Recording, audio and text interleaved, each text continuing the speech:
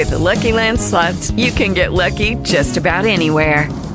This is your captain speaking. We've got clear runway and the weather's fine, but we're just going to circle up here a while and get lucky. No, nothing like that. It's just these cash prizes add up quick. So I suggest you sit back, keep your tray table upright, and start getting lucky. Play for free at LuckyLandSlots.com. Are you feeling lucky? No purchase necessary. Void where prohibited by law. 18 plus terms and conditions apply. See website for details. Talk shoes. Recorded live.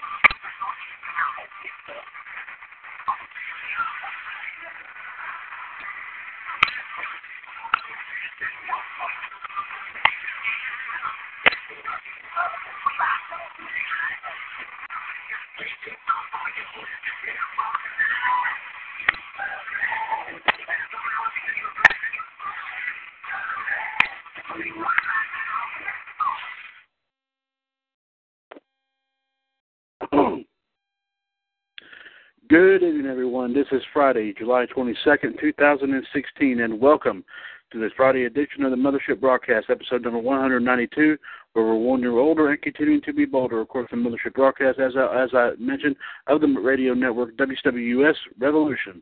I'm, of course, Mr. WCWUS Chad Henshaw, back on the line here with you.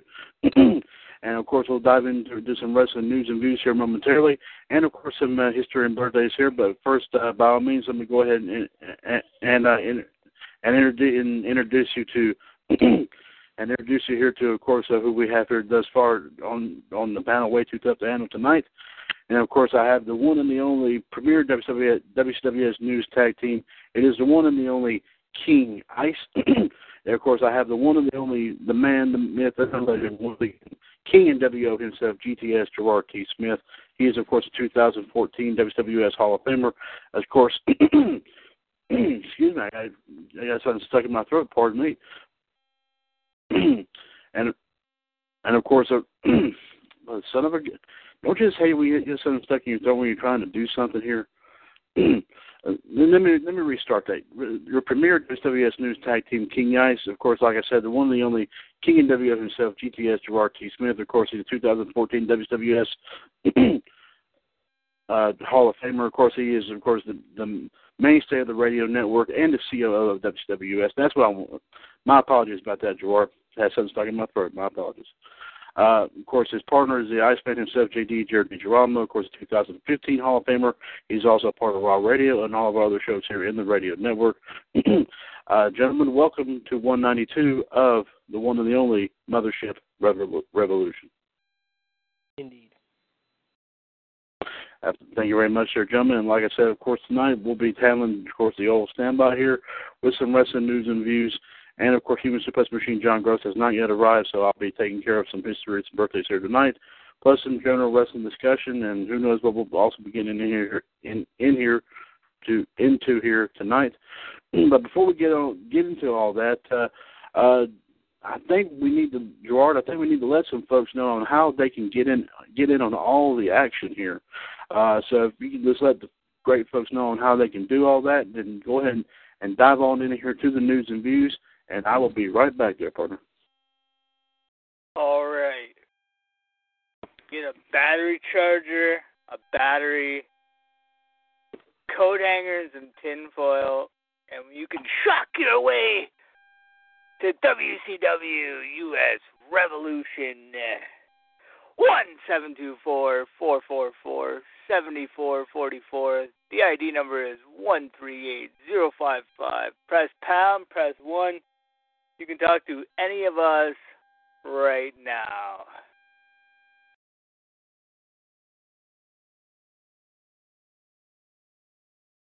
In this Sunday's our preview show at 5 o'clock. So tune in. It's the same number, the same ID number, and we'll meet you there. WWE Battleground will be this Sunday at 8 o'clock, I think. Yes. On the WWE Network for $9.99. You all right, JD? I'm fine. I'm just listening to you. Go ahead. All right.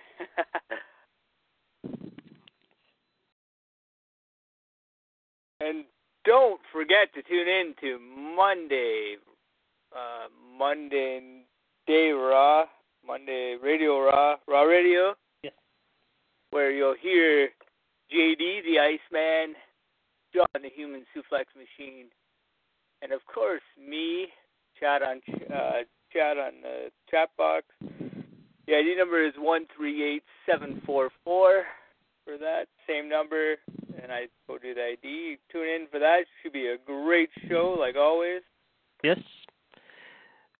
We will be breaking down Battleground for you because John will be there at the pay-per-view Sunday night. And, of course, Raw will be here in Pittsburgh on Monday night where I will be attending. That's pretty awesome. You're pretty excited, eh, JD? Should be a good show. I'm looking forward to it. I'm looking forward to seeing Finn Balor in action. Don't forget my boys, the club. You better be taking pictures of the club. Well, depending on where we're sitting, I'll try to get some shots on my cell phone if I can. Otherwise, if my friend has a few on his cell phone, I'm going to borrow it from his Facebook page and just steal it from him and say, hey, I'm borrowing these for a little bit. He won't mind. Cool.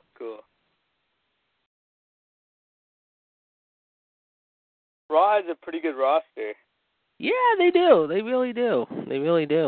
I went over I looked at the list again today, however, and it was pretty good, however. Put some crazy non-wrestling stories today I was reading about. So there's some interesting developments going on there, however. Okay, guys, I'm back there. Do we have all the news? We haven't started yet. We were waiting for you. Okay, yeah. I'm going to start the news now. Hey, go ahead, bud. I'm ready to go. Let's go. All right. Let's go. I was just waiting for you to get back. Oh, yes, sir. Go right ahead. I'm ready to go. Okay. All right.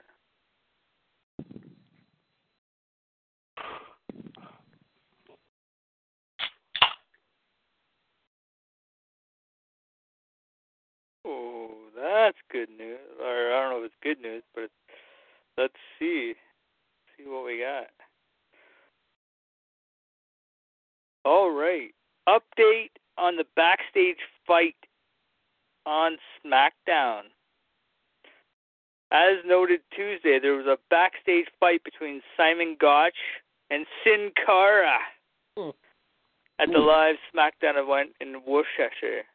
There was said to be a quick and one-sided destruction in favor of Cara.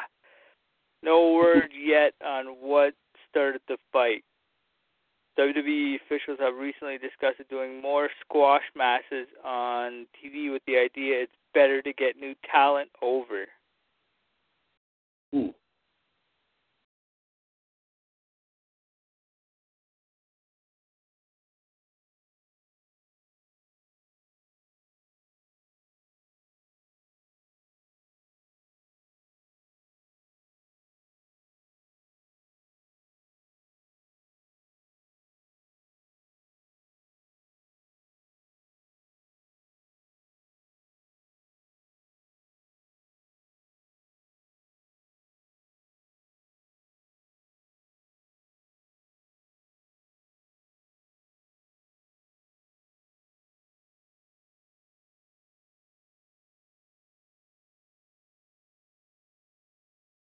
reported on the latest edition of Wrestling's River Radio that Lesnar will definitely not be suspended by WWE. His SummerSlam match with Randy Orton will go on as planned. We noted before LA Times Lance Hugmeyer that Lesnar reportedly tested positive for estrogen blocker Clomidine, which is a common among bodybuilders looking to increase testosterone while cycling off steroids. The substance should be confirmed soon, as the USADA will be to hold a hearing. While WWE will not be spending Lesnar, his drug test failures did not change plans as we scheduled to be number one pick this past Tuesday night. But he ended up being drafted to Raw at number 8.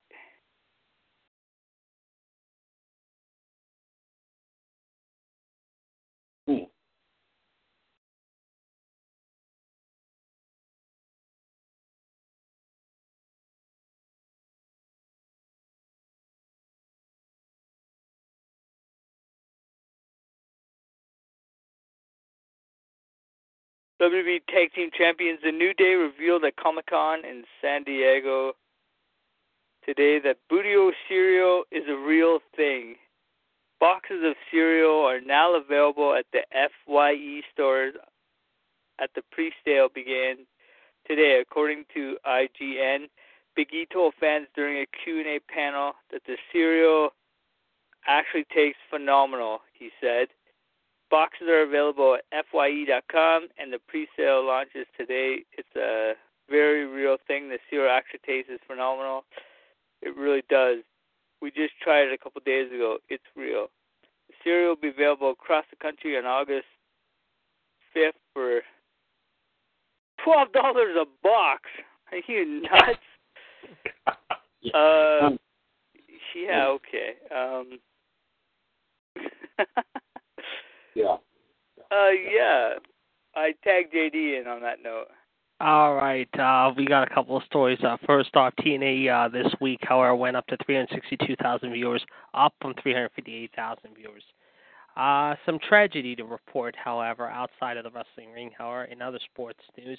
Tyree Coe, Oklahoma State basketball player, died from an enlarged heart yesterday afternoon.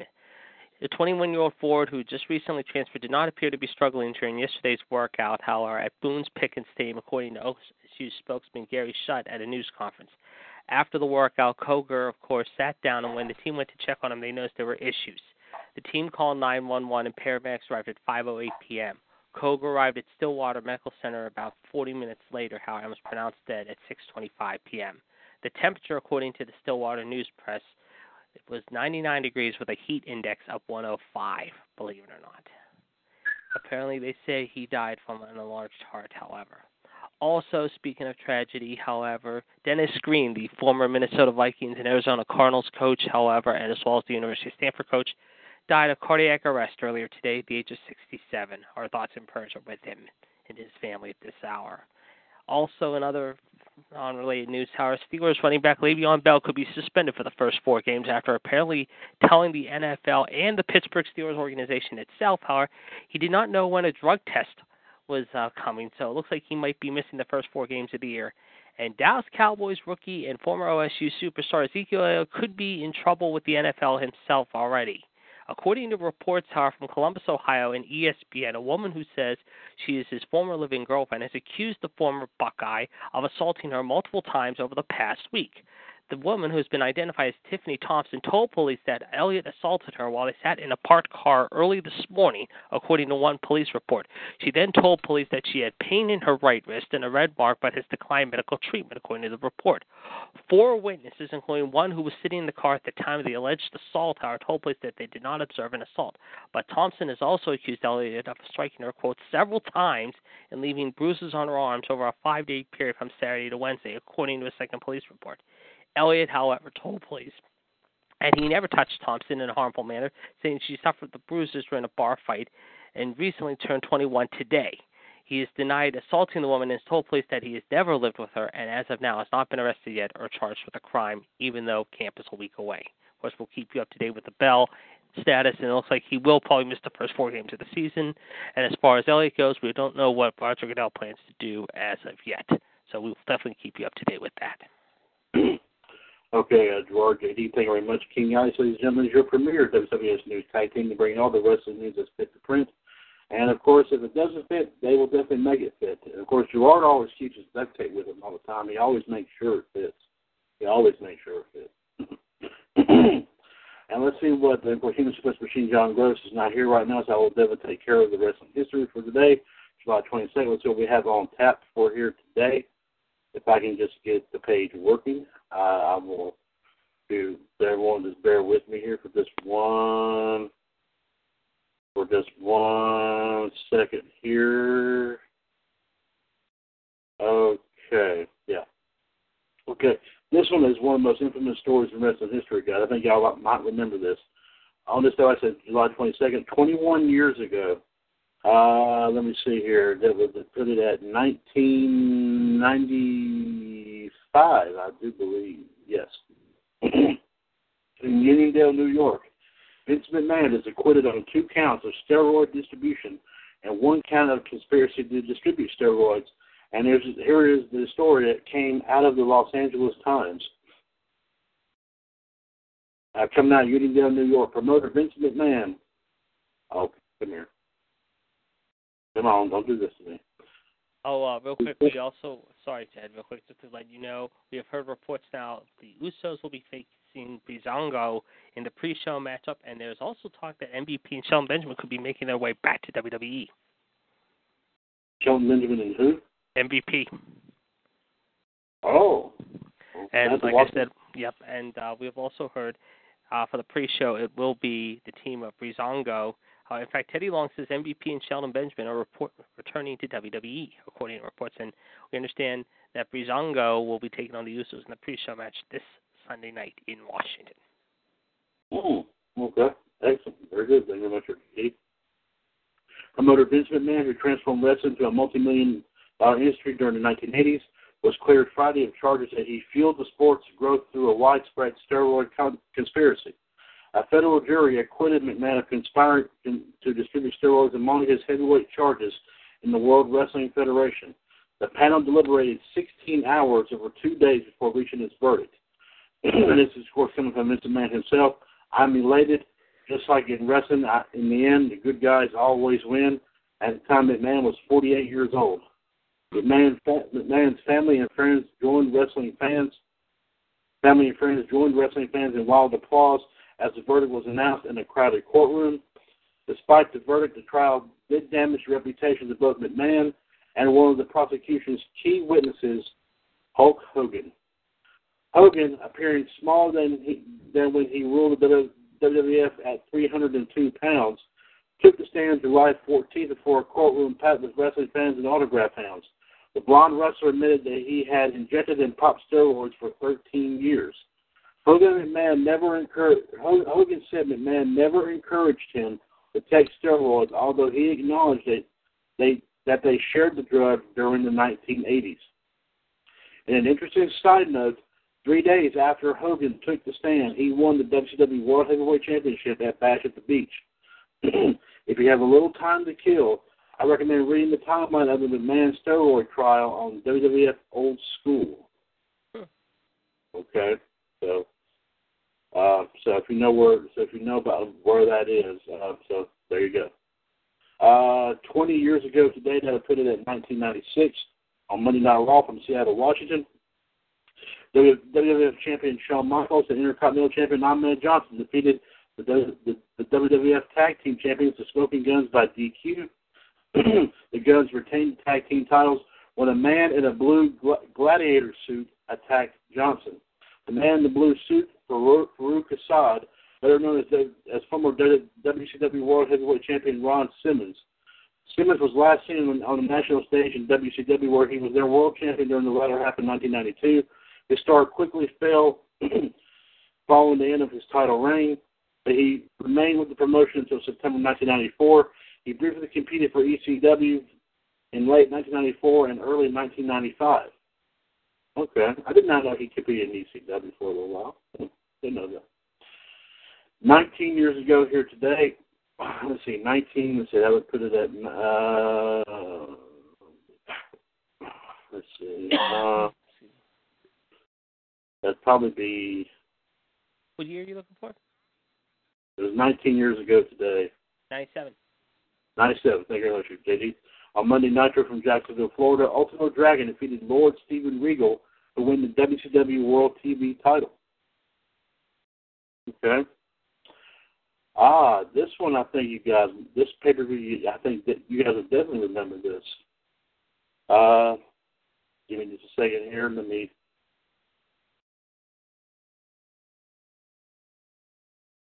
15 years ago here today, of course, 2001, WWF presented Invasion in the Gun Arena in Cleveland, Ohio. Yes. 17,964 were in attendance with a staggering 775,000 homes purchasing the event on pay-per-view.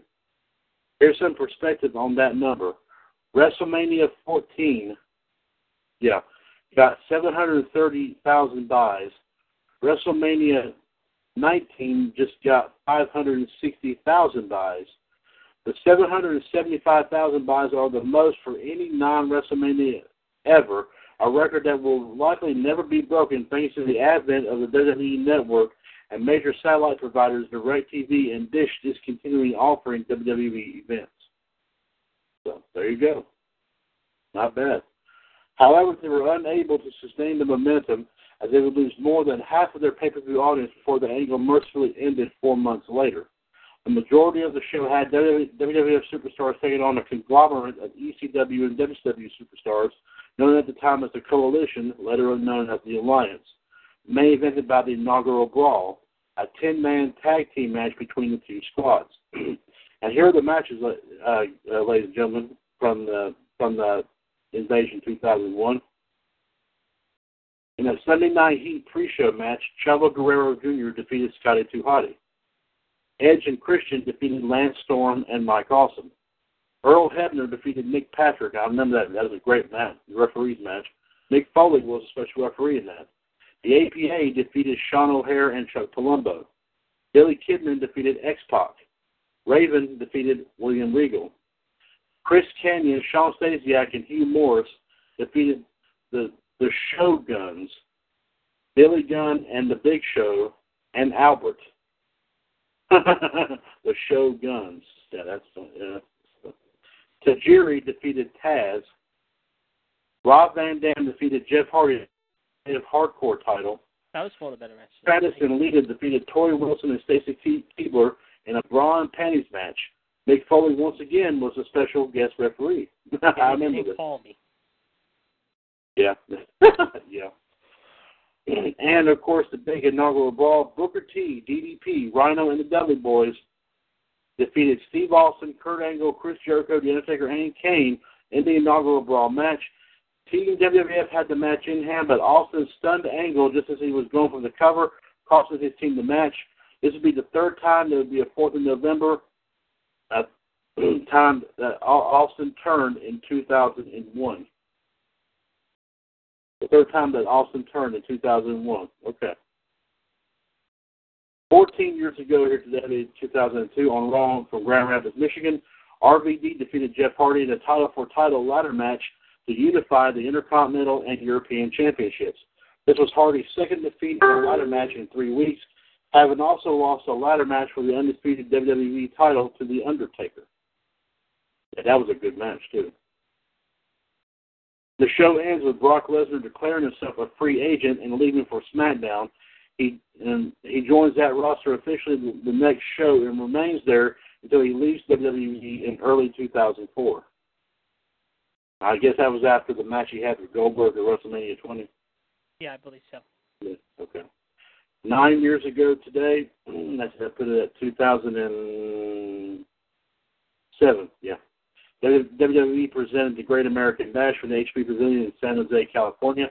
13,034 were in attendance with 229,000 homes watching on pay-per-view, about the same number as the 2006 edition. In a pre-show match, Chuck Palumbo defeated Masters. MVP defeated Matt Hardy to retain the United States title.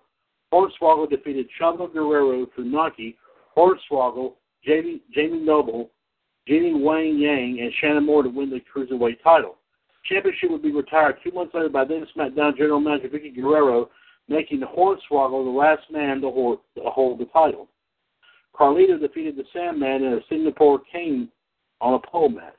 That was a terrible match, I remember. Yeah. Candice Michelle defeated Melina to retain the women's title. Umaga defeated Jeff Hardy to retain the Intercontinental title. John Morrison defeated CM Punk to retain the ECW title. Randy Orton defeated Dusty Rhodes in a Texas Bull Rope match. I remember that. The Great Khali defeated Batista and Kane in a triple threat match to retain the World Heavyweight title. And John Cena defeated Bobby Lashley to retain the WWE Championship. It's the final WWE show for Bobby Lashley. He takes some time off to get the shoulder surgery he had put off since Backlash, but would be released by the company the following February. Okay.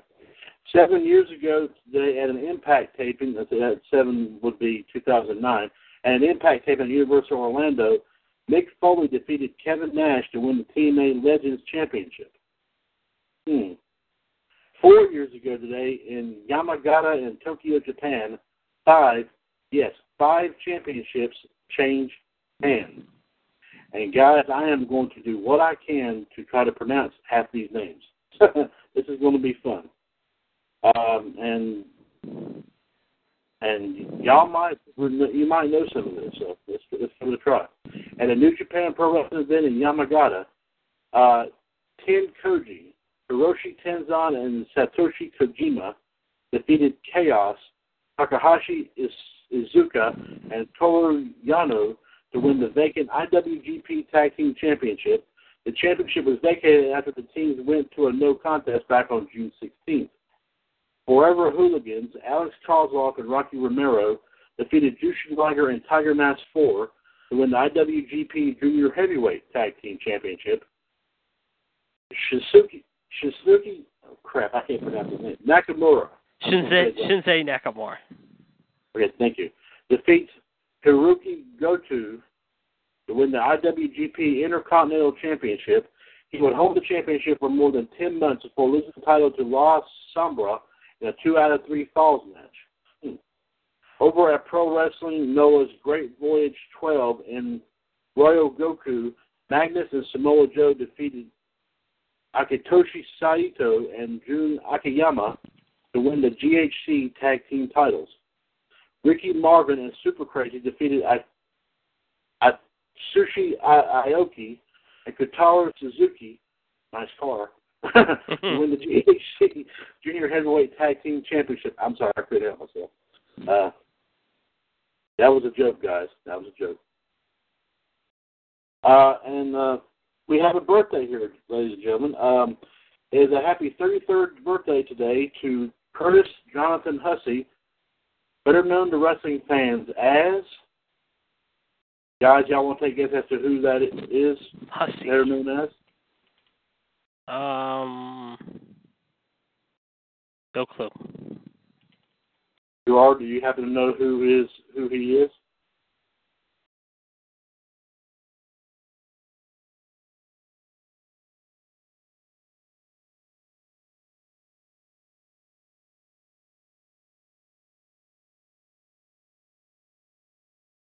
Yeah, he must have let Gerard stepped out for a bit. Believe it or not, he's a current wrestler. He is best known to wrestling fans now as Fandango. That's his real name. Curtis Jonathan Hussey. Nice His name. real name. Yeah. In the wrestling business since he was 16, Hussey joined the WWE in 2006 and worked in their developmental system until late 2010. He was the winner of NXT's 4th season as Johnny Curtis, but found little success in the years that followed. In 2013, he was repackaged as ballroom dancer Fandango. He did have a flash of popularity when his theme song experienced a brief surge on iTunes charts in the UK.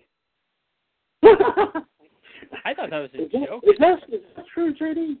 What's that? His theme song apparently was very popular on iTunes in the UK. Yeah, I think they said one time when they were in the UK, I think there was a big hit over in the UK for the UK audience. They still do that now. I mean, every time they play his theme. Yeah. Don't they? Yeah, I think every time they go over there, I mean, if he's on the card, Howard, they'll play for him. Yep. Yeah.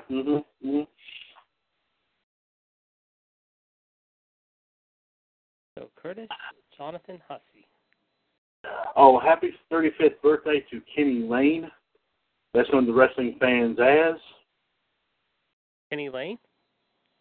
Kenny Lane. I'm going to take a guess on this one. Is that,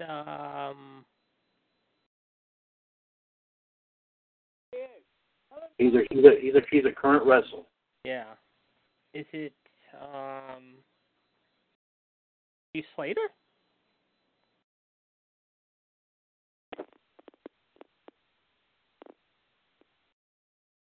I have a guess, JD?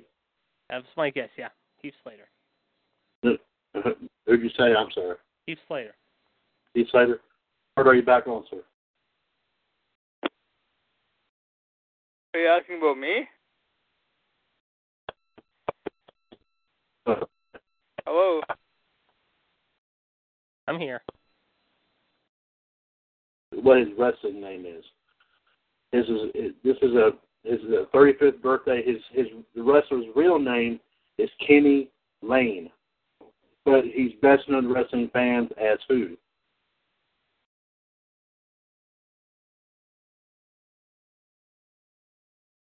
Yes, I don't know. Who? Well, JD did take a guess and said Heath Slater, but believe it or not, both of you are going to be shocked. It's Kenny King. Oh. More recently known for his time in TNA, where he was a two-time X Division champion, but once upon a time Chippendales dancer, and seriously, he was a Chippendales dancer. Oh, Lord. Oh, Lord. First broke onto the national scene as a contestant on the second season of Tough Enough. He spent 5 years in the Ring of Honor and won the ROH World Tag titles as one half of the All Night Express. Shortly after winning the titles in 2012, he controversially left for TNA.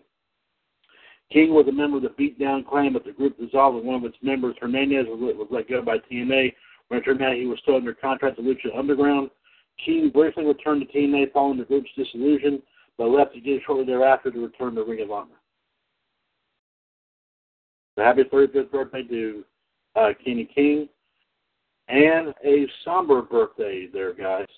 A very somber birthday. I'll just go ahead and read this. I think we all know who this is. Today would have been the 57th birthday of David Atkinson, better known as David Von Erich. And here's a little history about David Von Erich. He was born in Dallas, Texas. David was an avid fisherman and a hunter as a child and enjoyed hunting with his brothers Kevin and Kerry and father Fritz. David also enjoyed raising horses, a hobby that turned into quite the profitable business away from the ring. David was a two-sport star at Lake Dallas High School and gained a scholarship to North Texas State University, but dropped out to join the other family business, professional wrestling. David began wrestling in June 1977, just 2 months in. He went to a 30-minute draw with Harley Race for the NWA World Heavyweight Championship. David was considered a future star primarily for his memorable promos and interviews. His natural fiery temper played a hand in that. David would be well-traveled over the next few years. In May 1979, he defeated Harley Race in Missouri in a non-title match. He wrestled one match for the WWF in November 1979. Then, after briefly returning to Texas, wrestled in Florida under the guidance of James J. Dillon, whose stable included Kendo Nagasaki and Jimmy Garvin. I never knew JJ was his manager. Oh, yes, absolutely. During his brief time there, he was mentored by Dory Funk Jr. and often teamed with him or Dory's brother Terry. David returned to Texas in 1982 with Jimmy Garvin. The two would create one of the hotter angles in WCCW history. The angle culminated on July 4, 1983, when David won the WCCW Texas State Championship. The win forced Garvin and his valet Sunshine to serve as valets for David for a day. The two would go their separate ways following the feud. Garvin would feud with Chris Adams, while David joined the rest of the Von Erichs in the blood feud with the Freebirds. It was David that invited the fabulous Freebirds WCCW in the fall of 1982. Michael Hayes and Terry Gordy made the trip initially, but Buddy Roberts did not. Initially booked as faces, the group turned heel when Michael Hayes turned on Kerry Von Erich after gift wrapping the NWA World title. Then Terry Gordy slammed the cage door as Kerry tried to leave the cage.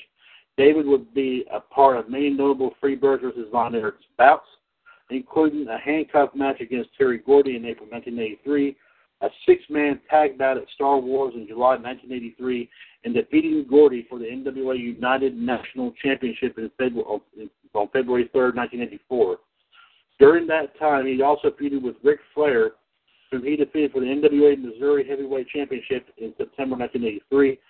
The reign was seen as a stepping stone to him winning the NWA World title the following spring. After Flair made some dismissive comments about David's brother Mike's wrestling ability, David proposed that Mike could last 10 minutes with Flair. If Mike failed, David could never again challenge for the NWA World title. If Mike succeeded, David would get a shot at Rick on his own terms, naming the time, place, and stipulations for the bout. On January 30th, 1984, Flair failed to defeat Mike in 10 minutes, giving David his NWA World title shot. The match scheduled for April would never happen. While on tour with All Japan Wrestling, David was found dead in his hotel room in Tokyo. In the days leading up to his death, David was taken to the emergency room at Spawn Hospital in Corpus Christi, Texas, after he had complained of dizziness and flu-like symptoms. The official cause of death was never determined.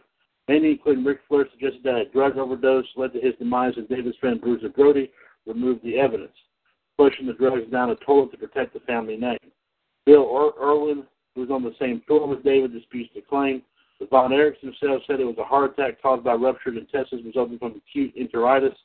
A theory supported by Kevin Von Erich and former world-class referee David Manning. At the time of his death, David was survived by his wife, Tricia.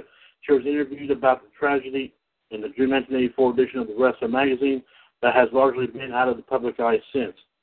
On May 6th, David's brother Kerry, whom tragedy would fall upon nearly a decade later, would win the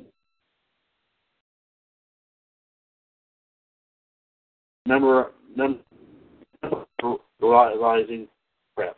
David, but would not wear it again after losing the title 18 days later. And also, got a celebrity. Hold on. Well, hold on, guys. Hold on. Well, son of a gun. My computer wants to act up on me tonight. I don't know why it does that. So, here we go. I'm sorry.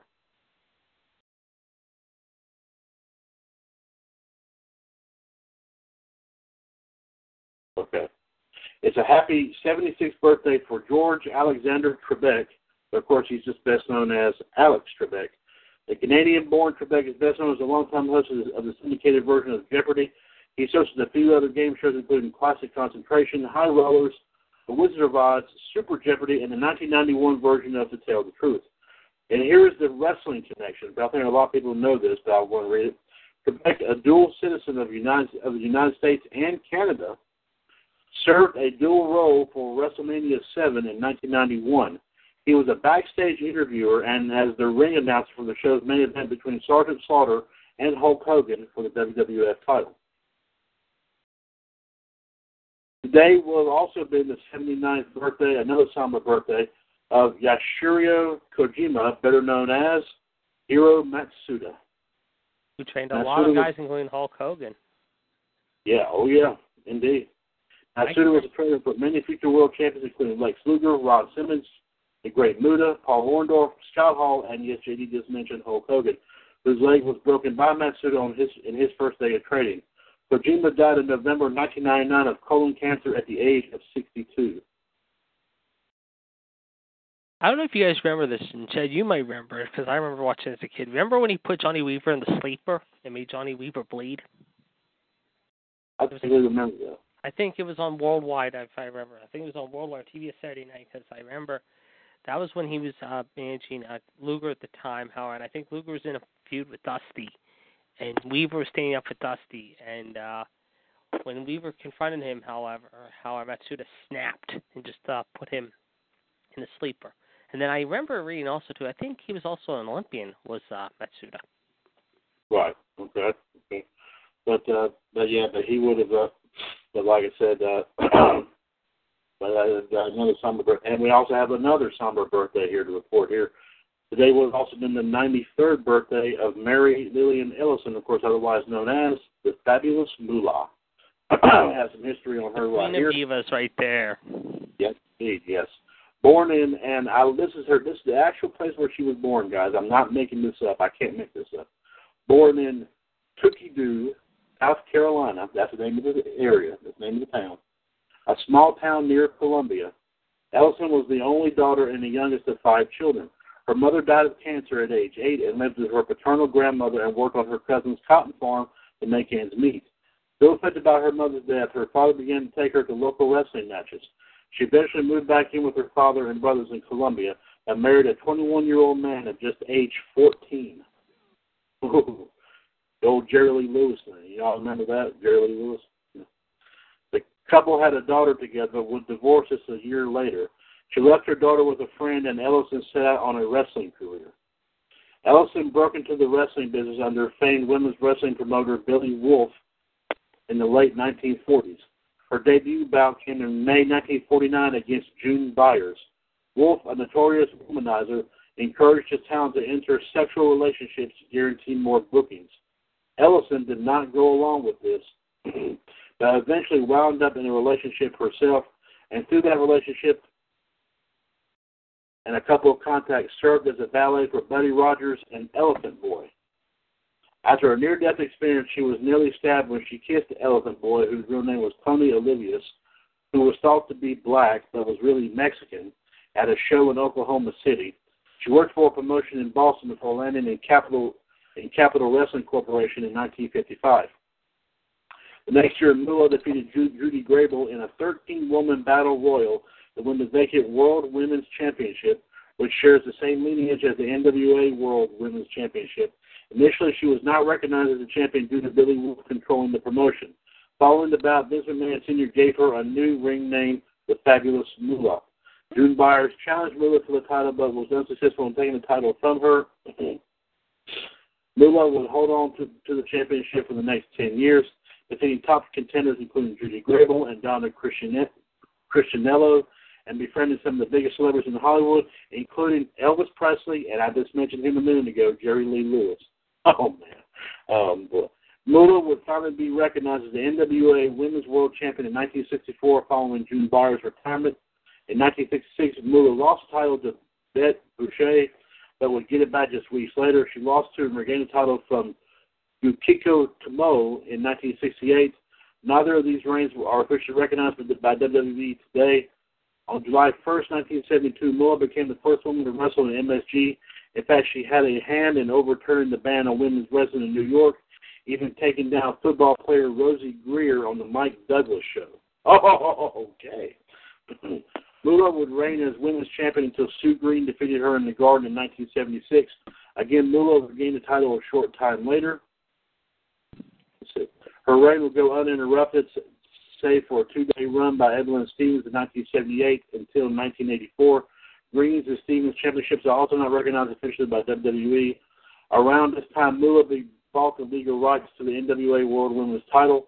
She would sell the rights to Vince McMahon Jr. in 1983 and agreed to appear exclusively for the WWF, making her the de facto first WWF Women's Champion. Moolah would be a key figure in the Rock and Wrestling connection, getting caught in the feud with singer Cyndi Lauper and manager Captain Lou Albano. Each would send a charge to act on their behalf to settle their issues. Albano chose Moolah, while Cyndi chose Wendy Richter. The July 23, 1984 bout at the Garden, broadcast live on MTV, was dubbed the Brawl to End It All. Richter won the match, ending Moolah's 28-year stranglehold on the Women's Championship. Wendy would lose the title the following February to Lelani Kai, who was managed by Moolah. Richter regained the title at the first WrestleMania a few weeks later, setting up a possible rematch. The rematch, in reality, was most unexpected. In November 1985, Richter was on sour terms with WWF, and the decision was made to take the title off of her. Moolah, dressed as the Spider Lady, quickly defeated Richter in a match since dubbed the original Screwjob to regain the title. Richter promptly left the WWF while Moolah held the title, save for a 6-day run by Velvet McIntyre in 1986. until July 1997 when she was defeated by Sherry Martel. She wrestled and made appearances somewhat regularly over the next few years, and in 1995 would become the first woman to be inducted into the WWE Hall of Fame. In the late 1990s, Pat Patterson and Ellison kicked around the idea of a comeback. Comeback would prove a reality as she and best friend forever Mae Young returned to WWF in 1998. Mostly appearing in comedic roles, a 76-year-old Moolah shocked the world in October 1999 when she defeated Ivory to win the WWF Women's title, making her the oldest champion in professional wrestling history. Her reign was not nearly as long as the others. She lost the title back to Ivory just 8 days later. In 2003, Vince McMahon made good on his promise to give Moolah a match on her 80th birthday. And a couple of months later, after her 80th birthday, Moolah defeated Victoria on Raw. Moolah would make sporadic appearances until SummerSlam 2007, her final appearance before her death. Ellison wrote her autobiography to establish Moolah first goddess of the squared circle in 2002 and was criticized for keeping kayfabe, something that is not looked at as positively in the 21st century as it was during her prime. Ellison was often praised and criticized for her training and promoting efforts and often chided for strong arming her proteges into giving up possible prime positions, even accused of being a pimp for various wrestling promoters. Ellison was married 3 times and had 6 grandchildren, 5 biological, 1 adopted. She lived with longtime friend Mae Young from 1991 to her death in 2007. She also lived with midget professional wrestler Katie Glass and Donna Cristianello off and on for 40 years. In addition to being a member of the WWE Hall of Fame, Ellison is a member of the NWA Hall of Fame 2012 class, the Professional Wrestling Hall of Fame class of 2003, and is the winner of the Pro Wrestling Illustrated Stanley Weston Award for Lifetime Achievement in 1991. So, guys, there is your wrestling history. There is your wrestling history here for this day here. And I also want to thank, like I said, Gerard and J.D. King House for providing the wrestling news feeds here tonight. And while I was doing that, we actually had a couple more folks jump on board here. And let me go ahead and get rid of that right there because that page has been driving me crazy. One of them is, of course, our normal birth history and birthday guy, the Human Suplex Machine, John Gross, on the chat box. And Gerard, I think while I was reading, I think that spider snuck in here. Oh, yeah? I think so. I didn't notice it. I think it did. Yeah. All right. I'm going to read what it says.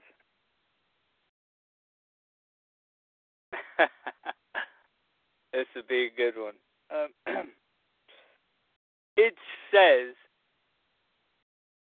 you better have dollar bills ready for Kenny King because he used to be a stripper.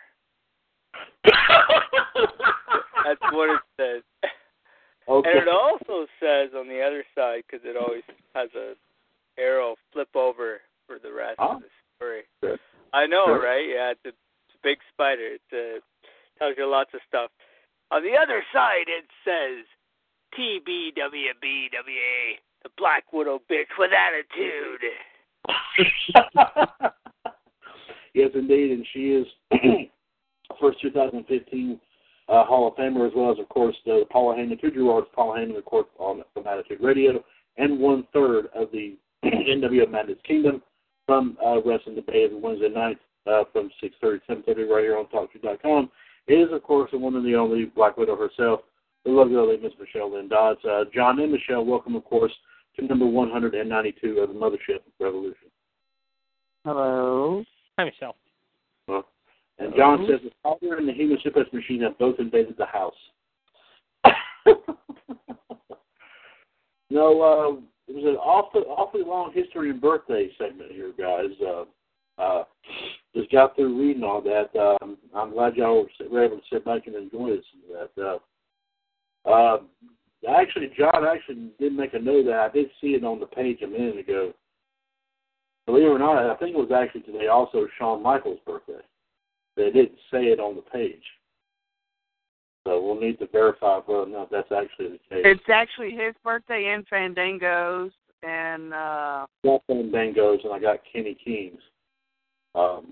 Yeah, there was somebody else, but I can't remember who it was now. Moolah. And actually, besides her. Who? No, besides Moolah. I knew it was Moolah's birthday. Right. Also, David Von Erich would have been his birthday, and Hiro Matsuda. Yes, David Von Erich. Yeah. And it also would have been his birthday, and Hiro Matsuda's birthday too. But so there was a lot of birthdays there today. Some, of course, no longer with us. Some was with us. Guys, we've had a very eventful week here. And well, I'll explain what I'm talking about in just a second. But before I do that, I have got to cut Gerard loose on PLUG. I think he's just been biting at the bit to do it. I think, Gerard, I need to let you take care of that. But I think you've been biting at the bit to do it. So you go on right ahead, bud. All right. I said this before, but I don't think anybody was listening. JD was, but I don't think he. It don't matter. I'm gonna say it again. So to hear our voices, you need a battery, you need some cable wires, you need a coat hanger, some tin foil, and maybe some TNT.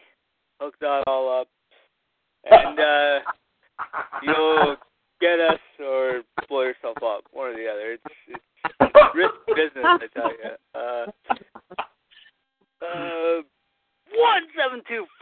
1-724-444-7444. The ID number is 138055. Press pound, press 1, and you can talk to any of us right now. We're waiting patiently. Yes, we are. And Gerard and Michelle, I wanted to get your take on this, there, folks. JD and I actually talked about this.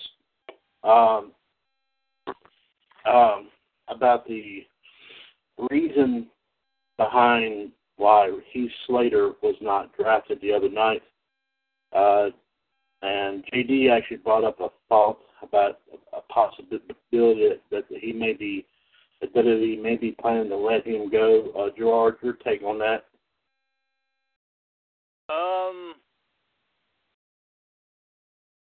No, I think they're just waiting because all the people that are injured, they're just probably waiting for all the people to be injured, and then they're going to go somewhere. I don't know how they're going to go on each show, but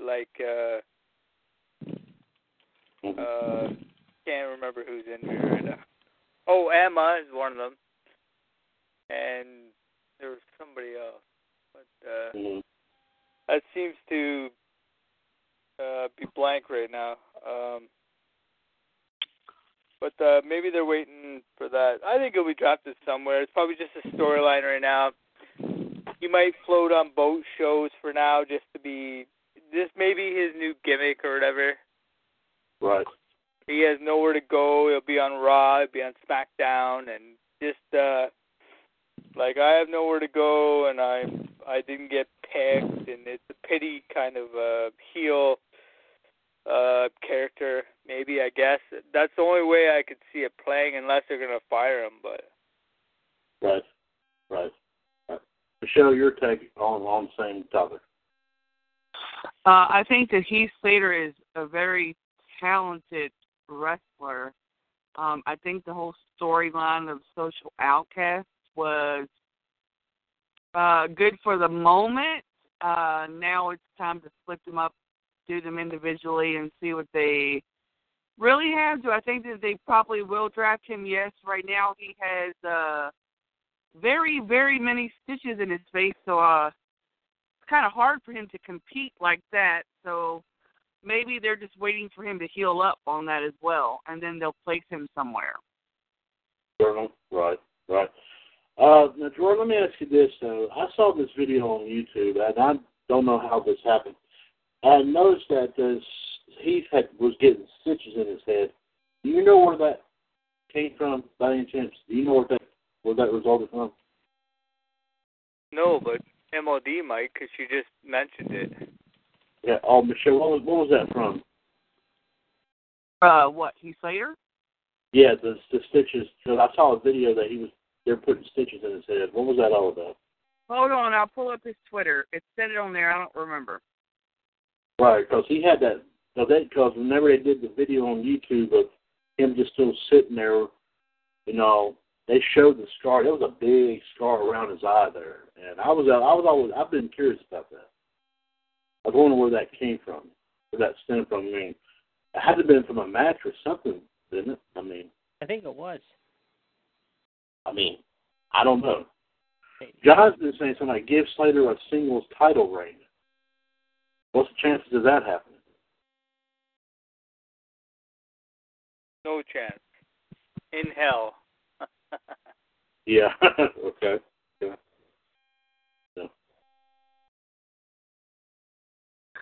It just says right here, love hurts, hashtag free agent, hashtag wildcard, hashtag don't give a damn. Okay. So it doesn't really state what. Doesn't really say what exactly happened. No, but I'm going to keep looking. Hold on. Okay.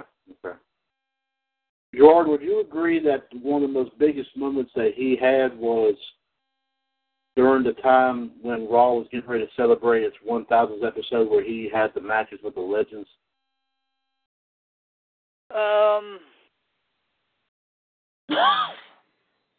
No, I'm going to have to say his biggest moment was in Nexus. Okay, Nexus, yeah. Okay. Yeah.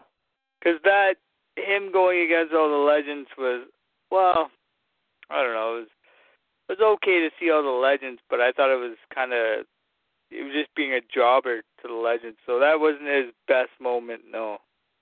Right. Of course, John Cena calling him the girl from Wendy's, the chick from Wendy's. That was hilarious. Now he only, other than I know him and Justin Gabriel held the tag belt. Is that the only championship he's held? I'd have to say yes, but I don't think he held any other title. Okay. And that was while he was in one of the factions, right? He was in the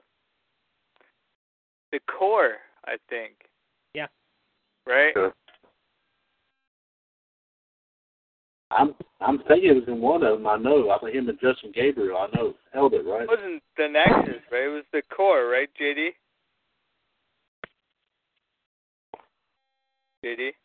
Yeah, I'm here. I know you're here. I'm asking you a question. Jesus, man. What's up, JD? Did Heath Slater and I forgot the guy's name. Justin Gabriel? Yeah. Justin Gabriel. Yes, Did they win the tag team titles when they were in the Core or the Nexus? I believe it was the Core, if I'm not mistaken. I'm going to pull that up right now and tell you in a minute.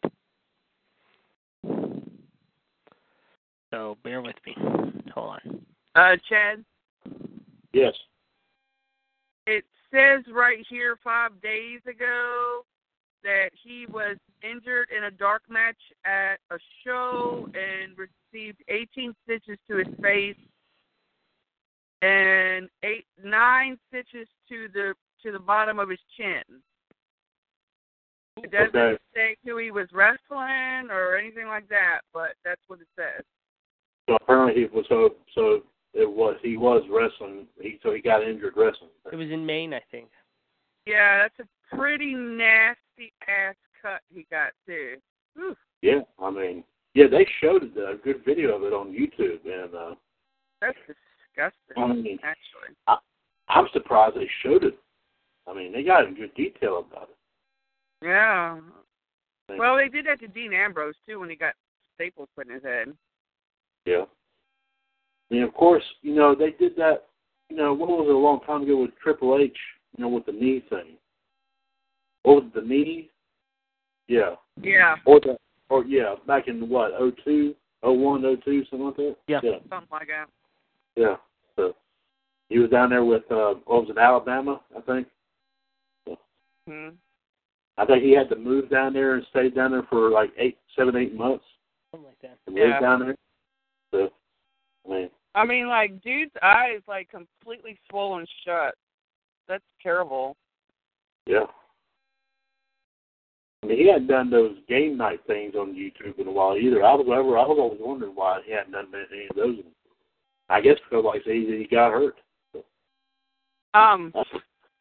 Just whenever you're ready, just let you know I do have a TNA report, but I'll make it short because it was kind of under my skin last night a little bit. Okay. Okay. Well, we got unless anybody else has something, I can go ahead and let Michelle go ahead and take care of her. Well, that's why I said whenever. I didn't want to step on anybody's toes or make anybody mad, but I just wanted to, you know. Well, real quick, I heard this, Michelle. I don't know if you heard this, maybe. There was some talk that Kevin Nash might be coming back and want to be Ziggler's Diesel. I heard that. I was wondering what you thought of that. I was going to ask you that. Fucking mark-out moment for me and Gerard. Yes, that'd be pretty badass if he comes back as Big Daddy Cool. It would be awesome if he brings back Scott Hall with him as their freaking manager. Yep. Okay. What do you think, Gerard? Don't you think it would be like a mark-out moment? Yes, I would. Let me tell you something. I really would believe now if WWE plans to keep Raw 3 hours. Now, if this draft was part of the answer, fine. But you know, maybe bringing back some of the legends to work on some occasions here might kind of work out as well. That could be Shane McMahon's way of blowing Stephanie way the hell out the water. Could be. It could be. I mean, keep in mind Stephanie has a Hall of Famer working under her. So I mean, maybe Shane McMahon might be able to do the same thing in some respects too. I don't know. I mean, I have a question for Gerard. Go ahead. Gerard Bram on TNA. Is he Canadian or is he from English? England. I think he's from the UK somewhere. Okay. I'll tell you right now. Hold on, Michelle. I can give you the answer in a minute. He is my new infatuation. Graham is from... he's from England. Callow, England. He'll be 30 years old, actually, in a couple of weeks. He lives in Tampa. The things I would do to that man, and oh my God, does he have more of an ass than Billy Gunn ever did. I'm sorry I had to say it. He's actually married to Charlotte. I know. Was married, I should say. Say what? Him and Charlotte were married at one time. Yeah, they were married. Were married. You mean Charlotte's and Ric Flair's daughter? Yes. Yes. You're kidding. You're kidding. Nope. No. I'm reading right now. Here's the story. He was married to professional wrestler Ashley Flair. This made him the son-in-law of Ric Flair. On August 30th last year, he was arrested in Gulfport, Florida, and charged with 2 felony counts of domestic battery by strangulation and false imprisonment. The incident did not involve Flair, but did involve a woman being reported as Latimer's girlfriend. Latimer was released from jail on September 1 after posting a $5,000 bond. On October 19, all charges against Latimer were dropped, and 10 days later, they finalized their divorce. Oh, I call bullshit. Yeah. Look on Wikipedia. I just saw it. No. I don't mean I call bullshit on you. I call bullshit on the story itself. Right. Because of other things that I had read about it. Oh, okay. Right. He's also done some movies work. He's done movie work, too. JD and I were talking about this last night, and Gerard and Michelle, I wanted to throw this out at you as well. We've been talking about here on the shows many times about a lot of these legends who are still not in the Hall of Fame. There's a list. We could probably make a list a mile high. And I'm sure we all know who we have been talking about. But there were 2 names we brought up that we have not said.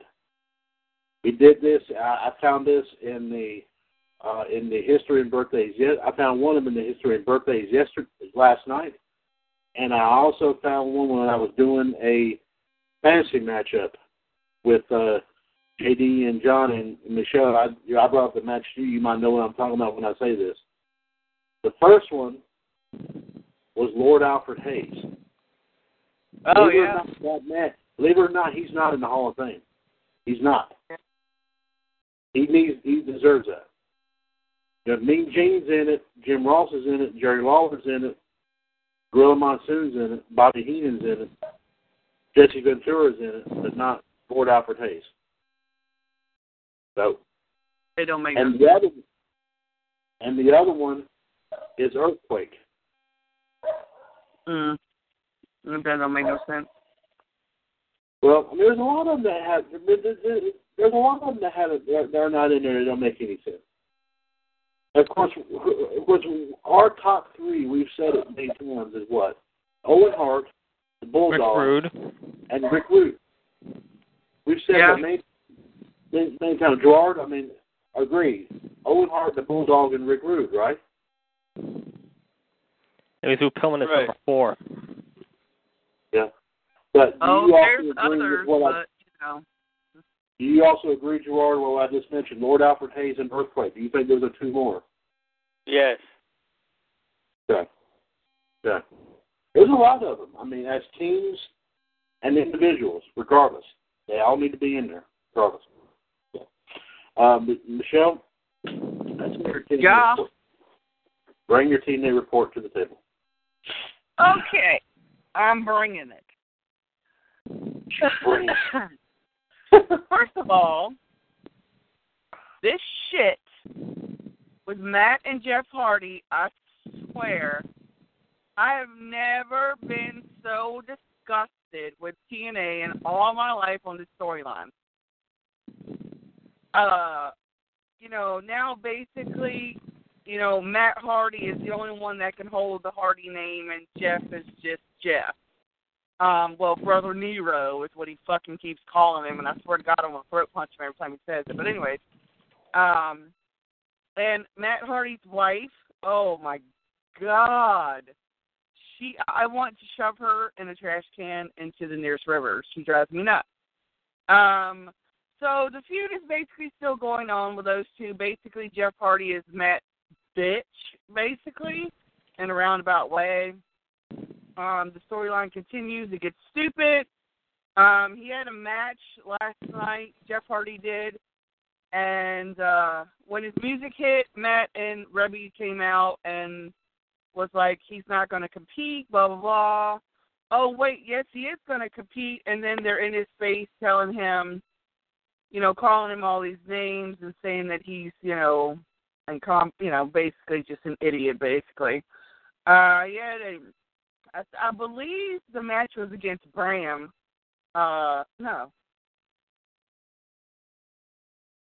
I don't remember who the match was against. I think it was Bram, but I'm not sure. But anyways, Jeff is injured because I know you all probably remember back, a couple of years or whatever, when Jeff broke his leg when he was riding his motorcycle or motorbike, whatever you want to call it. Well, it showed him on the Hardy estate, and he was going to ride the bike again, and Matt showed up, and he's like, you're a loser, you'll never do it, you'll never succeed, blah, blah, blah. So, of course, Jeff hops on the bike and jumps the same hill that he broke his leg on and injured himself again. And it's just getting stupid. It's getting ridiculous. It's way out of control. Matt Hardy looks like a skunk. He's just, he's talking all these different languages, and Rebby's just, intrigued with every word that comes out of her husband's mouth, and it's a little sickening. So that feud really needs to stop. If TNA is smart, they will drop this, soon, because it's getting stupid. But anyway, so the tag team Decay has the woman with them, Rosemary, who has apparently become very seriously infatuated with Bram as well. I kind of threw up in my mouth a little bit last night when I watched the fact that they were both sitting there talking, and they started kissing each other, and I was like, what the hell is going on here? I kind of threw up on my mouth. It was disgusting because she's creepy. But anyways, so basically I think she's trying to lure him into becoming a part of Decay, or she's just trying to make them together, his manager or something. I'm not really sure. Six Side to Steel was the main event. Bobby Lashley, Eddie Edwards, title for title. Very, very excellent match. As we all know, Davey Richards is back. He made his return last week.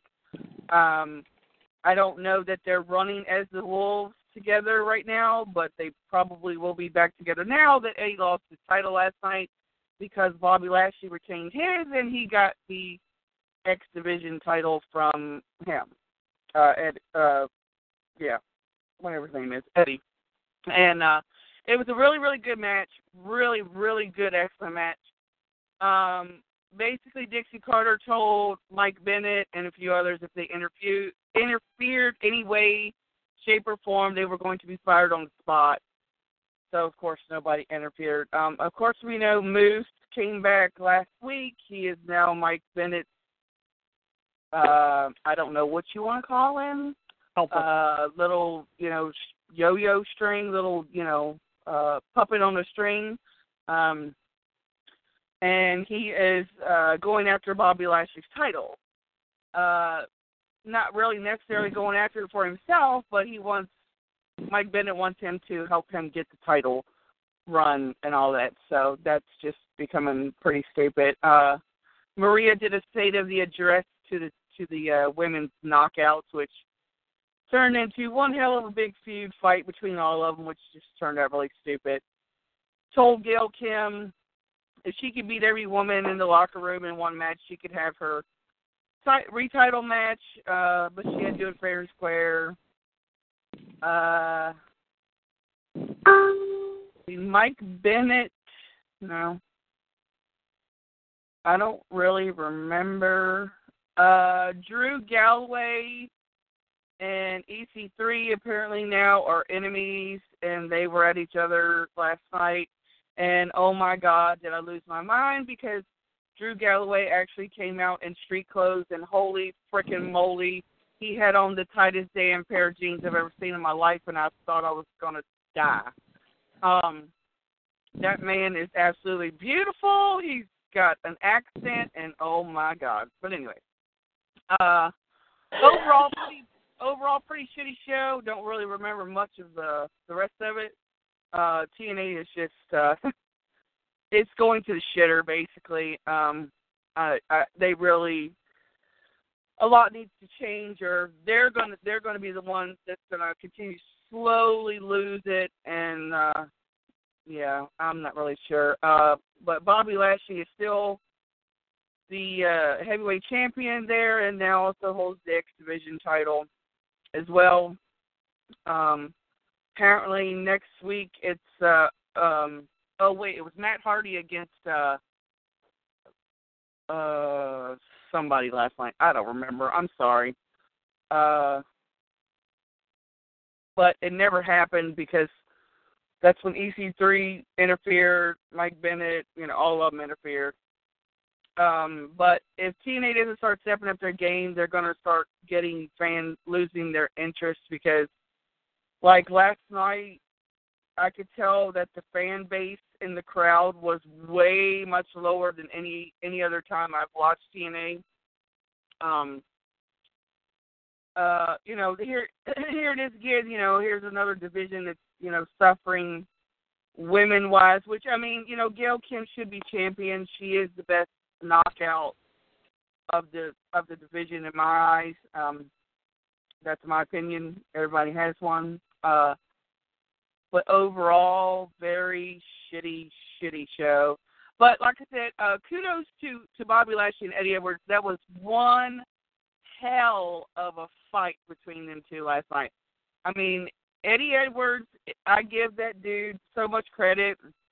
Like, he brings the guns a-blazing, and he doesn't back down. Like, against Bobby Lashley, the Destroyer. Holy shit. He's, twice as big, but it was an excellent, excellent match. It reminded me of Seth Rollins and Dean Ambrose. It was that kind of match. It was intense. You kept watching, and, they were giving each other nut busters and everything. It was just crazy, crazy. But it was a really good match. But overall, shitty show. Dixie Carter needs to do something because it's stinking bad. Thank you very much for that review of TNA. Gerard, any thoughts on Michelle's TNA review?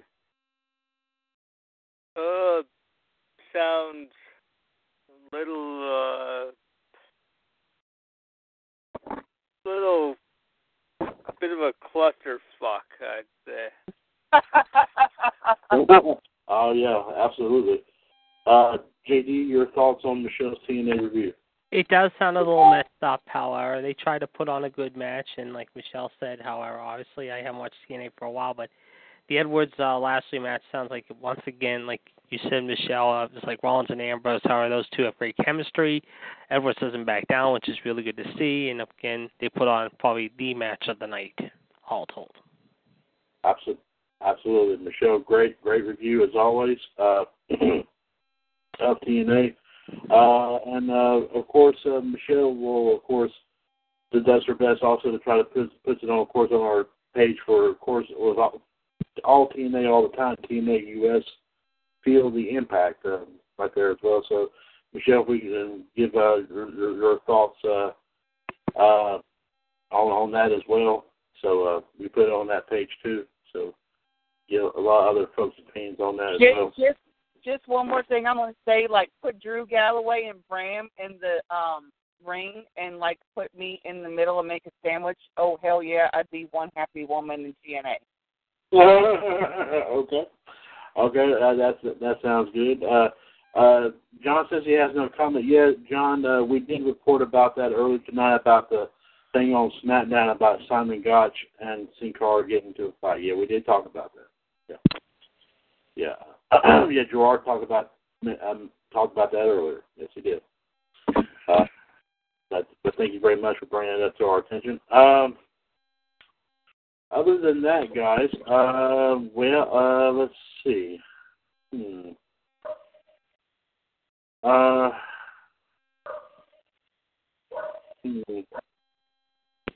Wanted to mention a couple of quick things here before we go any further. I'm sure y'all have noticed that I have done something interesting on one of our pages. Of course, Michelle, I did mention this to you. Of course, that was WCWUS Fan Empire. I have started. Yes. Yeah, you did. You've done some voting, yeah. You've done some good voting. Y'all have done some major league voting on this. Of course, with the WWE Cruiserweight Classic going on, I'm doing one of our own with 20 cruiserweights from the past and present. And we already got one. We already actually got two that has advanced. We already got a match in the next round of that. It's Kidman versus Sami Zayn. Ooh. So that's in the second round already, guys. Yeah. And the next match is going on right now. And that match is the third match going on right now is Sin Cara taking on the Ultimo Dragon. And 3 people have voted. So far, we've got 2 votes for the Ultimo Dragon and 1 vote for Sin Cara. So, who the hell voted for Sin Cara? I did. Oh. There you go. Ask you shall receive. And believe it or not, JML and JD voted for Ultimo Dragon. JML has actually been very, very vocal since I started this. He's been very vocal. I don't know if y'all noticed all of them or not, but I'll be doing more here soon. As soon as we get the results of this match right here. And I got John to thank here. He gave me more ideas for some more cruiserweights, and I'll be adding some more matches here momentarily here. So with the next match that I do, we'll face the winner of this match here. So, I have a question for everybody. Sure. That I thought of today, because like The Miz and Randy Orton both are on SmackDown. Does anybody see Randy Orton making a run for that title, or even the heavyweight title? Gerard, I'll ask you first. I say you go for the heavyweight title. Okay. JD? Yeah, I mean, if he has nothing to do with SummerSlam, why not throw him in the triple threat, however, if they decide to do a rematch and put him in a fatal four-way? I think it makes sense. Chad? Give him the big belt. I mean, why not? Yeah. And John, if he wants to answer too. Yeah, he actually, what I just mentioned about the Cruiserweight Classic, he said JML's been fantasizing about the Cruiserweight just like he's fantasized about the Divas. What? Oh, Lord. Yeah. Okay. John, your thoughts on Michelle's question? Michelle's thought here.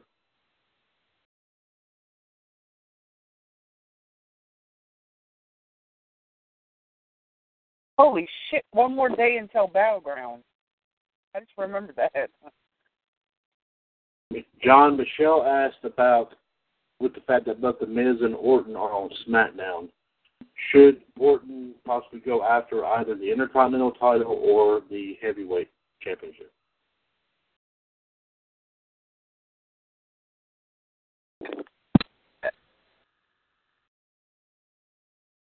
I think John's getting all psyched up that he's going to be going to D.C. to go to the pay-per-view. You know, and I... Go ahead, I'm sorry. He's agreeing with everybody else. He's saying the heavyweight belt as well. You know, and, like, I know Gerard, he likes The Miz and all that, and I like The Miz, too. I think he's hilarious, but, like, that would be one hell of a feud. Like, I would love to... Sorry, Gerard, I love you, but forgive me. I would love to see Randy Orton RKO The Miz out of nowhere. Like, get the shit started. It would be priceless. But then again, him and Dean would be beautiful as well because of the Viper, the vintage Viper and the Lunatic Fringe. That craziness together would be insane.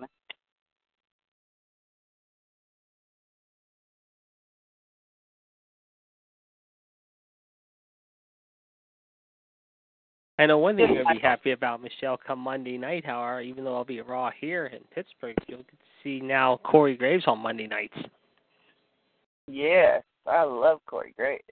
Like I said, my friends met him. He's a good dude, and I'm glad they're giving him this announce opportunity. Finally pull him up in the big leagues with the big shows now. I mean, like I said before, it should have bumped out Saxton. It should have bumped out Saxton, but, I mean, it's going to be okay. I think Corey and Michael Cole are going to do pretty well with each other, I hope. Oh, wait. Where did Tyler Breeze go? SmackDown, right? Right. Yeah, Breeze. I'd love to see them together, I think. Yeah. I would love to see Tyler Breeze and The Miz in a feud. That would be priceless. Like, two pretty boys going at it, because The Miz thinks he's so, Maurice, the sexiest man, I don't know about sexiest man, but... Miz would be laid out with a beauty shot. That would be a good feud, actually. It would be entertaining, I think. I agree. Yeah, watch The Miz have Marie steal Tyler Breeze's selfie stick. Selfie stick, yeah, there you go. Like she needs one. Drives me nuts. I know, I can't stand But it. she grabs one every night. Ooh. Oh, shit. Guys. Yeah, by herself. Okay, no, that's it. What is Gerard, what do you think? Would you, The Miz and Tyler Breeze, or The Miz and, who was that one I said? Orton. Well, actually, what do you think about The Miz and Tyler Breeze? Yeah, I think they'd have a good battle. Both matches would be pretty good. Yeah. See, we all should write for WWE, damn it. I think this whole radio network should pretty much blow all the writers off WWE and just say, you know what, listen to our shows, get the ideas off of there, and just go at it from there. There you go. Just as long as I can run Brock Lesnar and Randy Orton's locker room, then we're good. The new Missy Hyde of the locker room, Michelle Lynn Dodds, foraging into Brock Lesnar. You know, it's funny, she has a Facebook page called Universal Missy Hyde. I just saw a clip of her a couple weeks ago, an old clip of her, and I forgot about Paul Heyman and her getting into a feud with each other. Yes. From the 90s. I totally forgot all about that until recently, and I watched that clip again earlier today, how Missy Hyde and Paul, I think Paulie came out in a sombrero, which was pretty funny. Yeah, it was great. That was hysterical. That was one of the few times. That's when I first became a fan of Paulie, when he did the Dangerous Alliance angle. Right.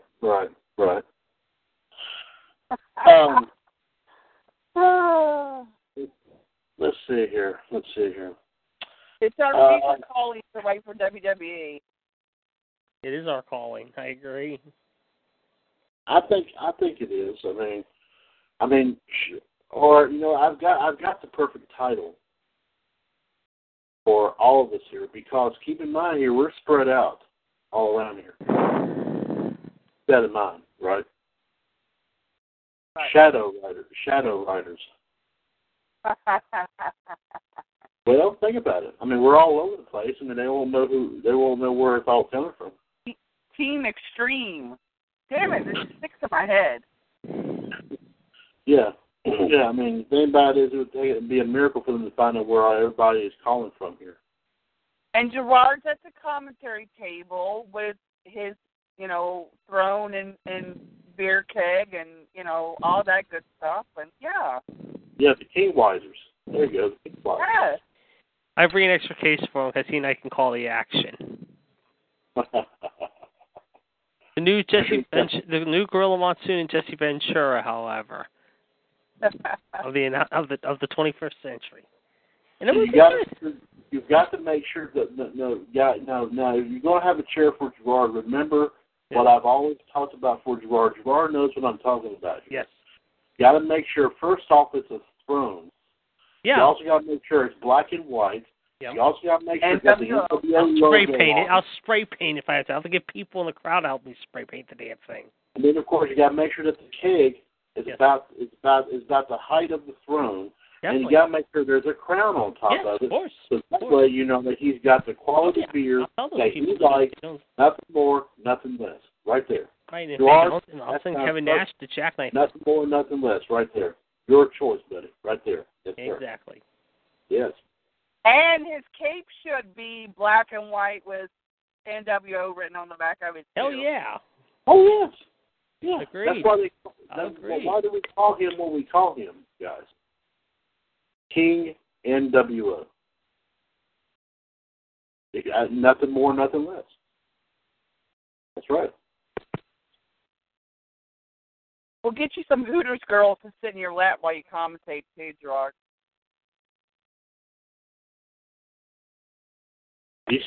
He's the man. All right, that would be cool.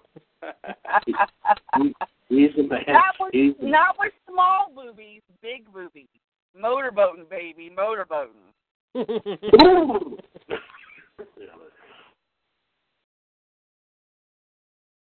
And say, sorry, Jerry, these are my puppies. Yeah. There you go. Let's see. Well, we've got a few minutes here, guys. Excuse me. Let's see here. Gerard, I think we've got something special popping up here in the next couple of days. You wouldn't mind telling the folks what's going on? Yes. Sunday is the pre-show to Battleground at 5 o'clock. The phone number is 1-724-444-7444. The ID number is 138055. Press pound, press 1. You can talk to anybody that's on the pre-show panel. And 8 o'clock is Battleground on the WWE Network. $9.99. $11.99 in Canada. $11.99 in Canada. That's right. So, of course, ladies and gentlemen, our show. Say that, Gerard. Damn bastards. Yeah, that's right. Yeah, that's just yeah. Well, I say, guys,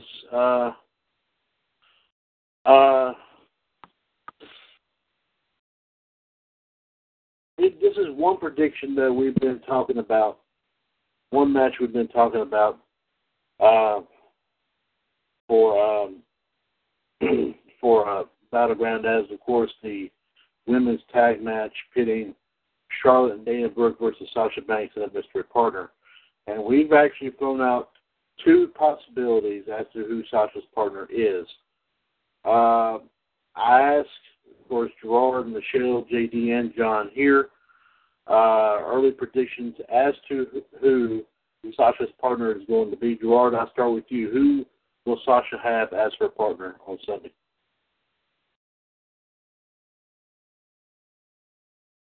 Bayley or Nikki Bella? Okay. Michelle? Nikki Bella. Okay. JD? I think it's going to be Nikki. Yeah, that sounds right to me. Okay. John, your take?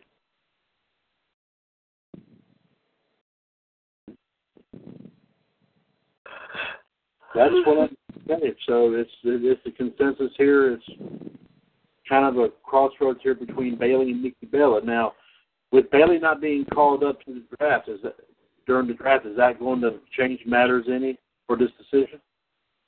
Or does anyone think that? Go ahead, Jordan. I'll wait. My answer. George, your take. If Bayley was... Yeah, probably might not be Bayley because she wasn't drafted. Right. I'd say it'd be Nikki, but if not, I don't know. Somebody has to be drafted, I guess. Sure. Yeah. Michelle, same question. I'm sorry, what was the question? I was reading Roman Reigns' new Twitter. Sorry, go ahead. Oh, okay. Well, all right. Anyway, what I was asking was that if, in fact, like I said, that we did say the consensus here that it was whittled down to two choices. It was between Bayley and Nikki Bella that Sasha would pick on Sunday. But, however, with the fact that Bayley was not chosen or drafted on this past week, would that affect a decision as being Sasha's partner? Well, I mean, they told her it was to pick a partner of her choosing. So, in my mind, I would think that whether they were drafted or not, she could still choose them for that one night. It's been done before, so I don't know why she couldn't do it again. But you wouldn't think that they would. Okay. Right. No. Okay. JD, same question. I think, however, it's going to be Nikki because Bayley's going to be called up, like I said, the last few nights or sometime in the fall. Okay. All right. Okay. John, your take. When he's done, can I please read Roman Reigns' new Twitter so y'all can see it too?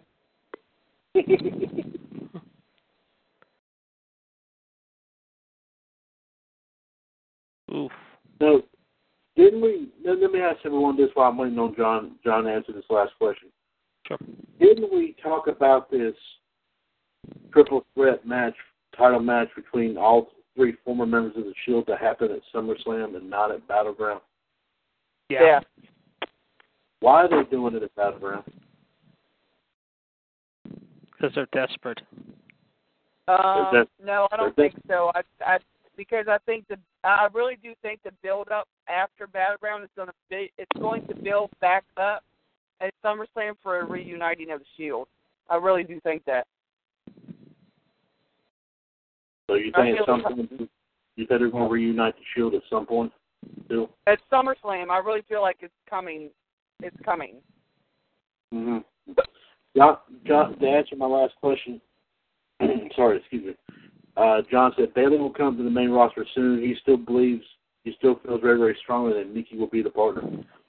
So it may be leaning towards Nikki Bella, guys, for this.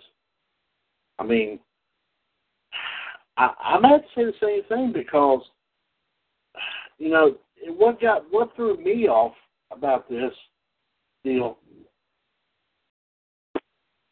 What threw me off about this was the fact that, you know, they were hyping up for a long time that they were going to bring Bailey up. And then all of a sudden, with this draft popping up, it doesn't happen. That's what threw because me. they don't have a top base in NXT. That's why they're keeping her down there. That's right. Oh. Yeah. Okay. So that's why. So they didn't stop to think about that before they started hyping her up a little bit, I guess. Right. They only really got rid of the ones they really could, you know, potentially right now afford to get rid of. I see. So that's why Samoa Joe is still there. Yeah, and I mean, I think that Bailey is going to get that championship back very soon. Right. So you think sometime down the road, you think, you know, maybe like Bailey will come up soon, Samoa Joe may come up soon. You know, eventually, but I don't see it any time, you know, this year or whatever. No, I think late this year, early next year. Like guys right. like Nakamura and all those guys, yeah. Right, Nakamura didn't come up either. I mean, they also, you know, hyped up Finn, and I mean they brought him up. I mean, yeah, Nakamura is a heavy hitter really for NXT right now. They really can't afford to lose him, as well as Samoa Joe. I mean, Finn Balor too, but Finn Balor needs to come play with the big boys. It's time. And he will on Monday night. Right.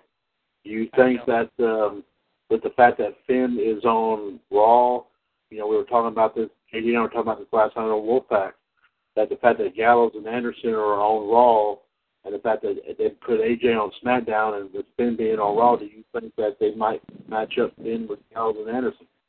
Yes, and then you're going to watch Gerard have a mark-out moment because he's going to think back to the NWO and it's Bullet Club, and he's going to, like, hit the ceiling. Gerard is going to have to be glued to his seat. You're not going to be able to talk to him. He's going to watch that.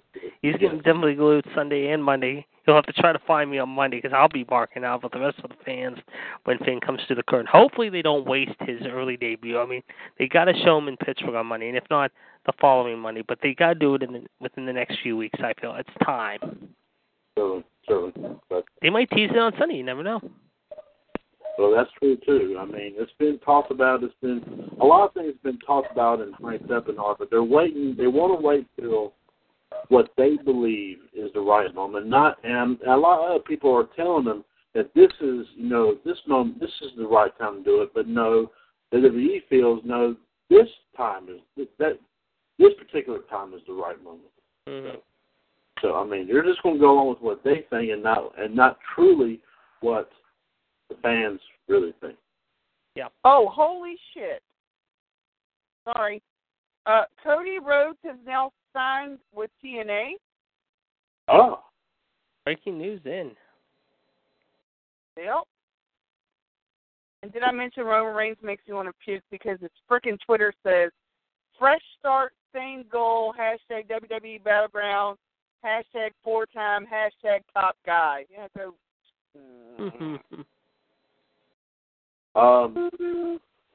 I'll mention. I know we'll talk about this on Sunday, but this match here, this is probably still going to. Okay, John is. Okay, I'll tell you what John says about this in a minute, but I still think that Battleground is really going to water down this triple threat match. Yeah. With the three of them. Mm-hmm. I still think they should wait till SummerSlam to put this match together. Yep. I thought that was going to happen because of what? Roman's suspension, right? Mm-hmm. But them coming back beforehand, right? Yeah. So it didn't end, what, yesterday? Yesterday or Wednesday. Yeah. They were the day before yesterday or yesterday or something like that, yeah. Oh, my. Yeah, that's okay, Dad. Don't worry about that. Can I get my predictions in? John was saying here, I still prefer Roman Reigns to go to Mexico so he can wear a mask. Oh, you know, John, really? Oh, my God. Why does he hate Roman Reigns so much now all of a sudden? I don't get it. Hashtag Seth Rollins. I'm going to put that on his wall on Facebook. Could it be because he's hearing us really tell the truth about all this? That Roman Reigns is a jackass? Yeah. Probably the longest time hashtag, he was the biggest ass that's, kisser of Roman Reigns. He was his cheerleader. That's probably it. He's listening to me. He's listening to Gerard. He's listening to you, Michelle. He's listening to JD. Yeah. Oh, so my that's God. I'm going to have a damn shirt made for John that says, I'm Roman Reigns' #1 fan with a freaking choo-choo sewed into the bitch and send it to him. And John says, and go to Colorado to wear the biggest beard and biggest hair. What the heck? What? I don't know what that was all about. Colorado? What does that have to do with it? I don't know. Can I get my predictions in? Okay. Now the Iceman says that he was not going to be able to come on Sunday. So Gerard, Michelle, let's see what PD has. Oh yeah, JD, bring it. I'm ready. Okay. Hold on. Flip the card. Hold on here. I'm going to note this because I have got to hear this. And JD, please go slow one at a time. Tell me which match you're talking about. Your prediction. Okay. All right. Our first one will go. These are in no order particular. And after I'm done, if anyone wants to make a bet with me, I'm fair game. Okay. First match. The pre-show match, the Usos versus Breezango. The Usos have been getting a lot of boos lately over the last few weeks, however, and it seems like they're trying to turn them into heels now, again. Breezango, I'm not a big fan of Fandango, but I am a fan, of course, of Prince Pretty. I think Breezango needs to win more than the Usos, so I think it's not going to be a pretty night for the Usos, so I'm going to take Breezango in that one. Okay, hold on a second. Let me write that down. All right. Because like I said, I'm making a note of this. This is going to be good. All right. All right. Go ahead, JD. Next, we'll go to the 6-person tag. Again, these are in no order. Cena and his boys End Zone Cast versus AJ and the Club. AJ and the Club will dominate once again, I feel, as Super Cena will feel the wrath of the Styles Clash. Yeah, hold on. This is Club, and you feel that the Club will win this? Yes. Okay. All right. Okay. Next. All right. Go ahead. Okay. The Wyatts versus the New Day. This is going to be a really good match, but I think the New Day is going to be overpowered at the end. I think the Wyatts come out with the win in this one. Oh. Question, is the tag titles have to do with this match? I don't know. No, not this time. No. They're not. Okay. I've been at. I thought they were on the line too, but no, they're not. They're not. Okay. I've been curious about that. Okay, go ahead. Okay.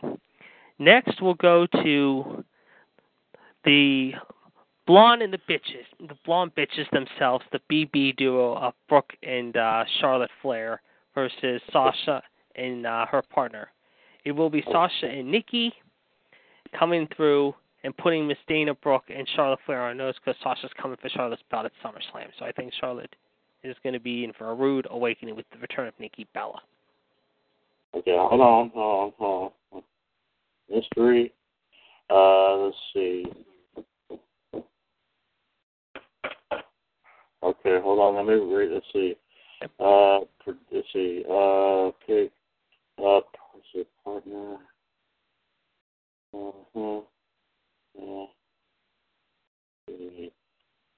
Nikki. Do you feel that her and Sasha will win this match? Yes. Okay. JD, before you go to any more matches, I have to do a 3-minute warning as Rico. Gerard, if you can do the plug real fast, we'll go in a little bit of overtime here while JD goes through all this. I will be right back. All right. This plug's brought to you by Spark Plug, because all plugs need a spark.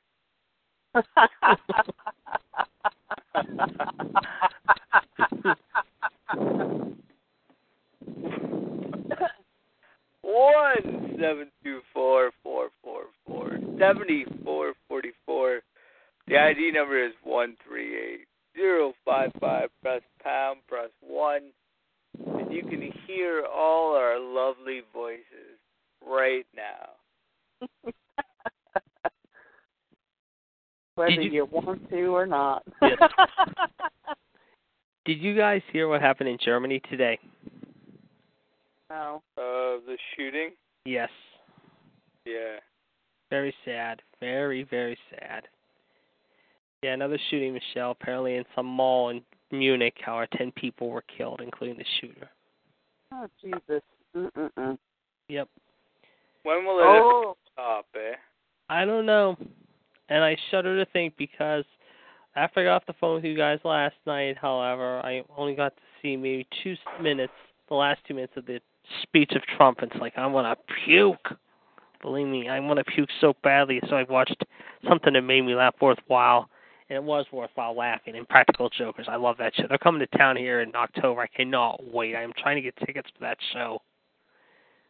And those guys are such a stitch. I mean, the one episode that I saw last night was when, I guess, Sal was punished, was being the biggest loser of the night, however, and he ended up helping this one guy give birth to a baby cow, and I could not stop laughing. I mean, I was almost crying to the point that I couldn't stop howling for almost 10 minutes. I mean, I was like, you got to be kidding me, right? What the hell? I'm sorry. I was singing myself. Thank you very much, Gerard, for taking care of that plug for me.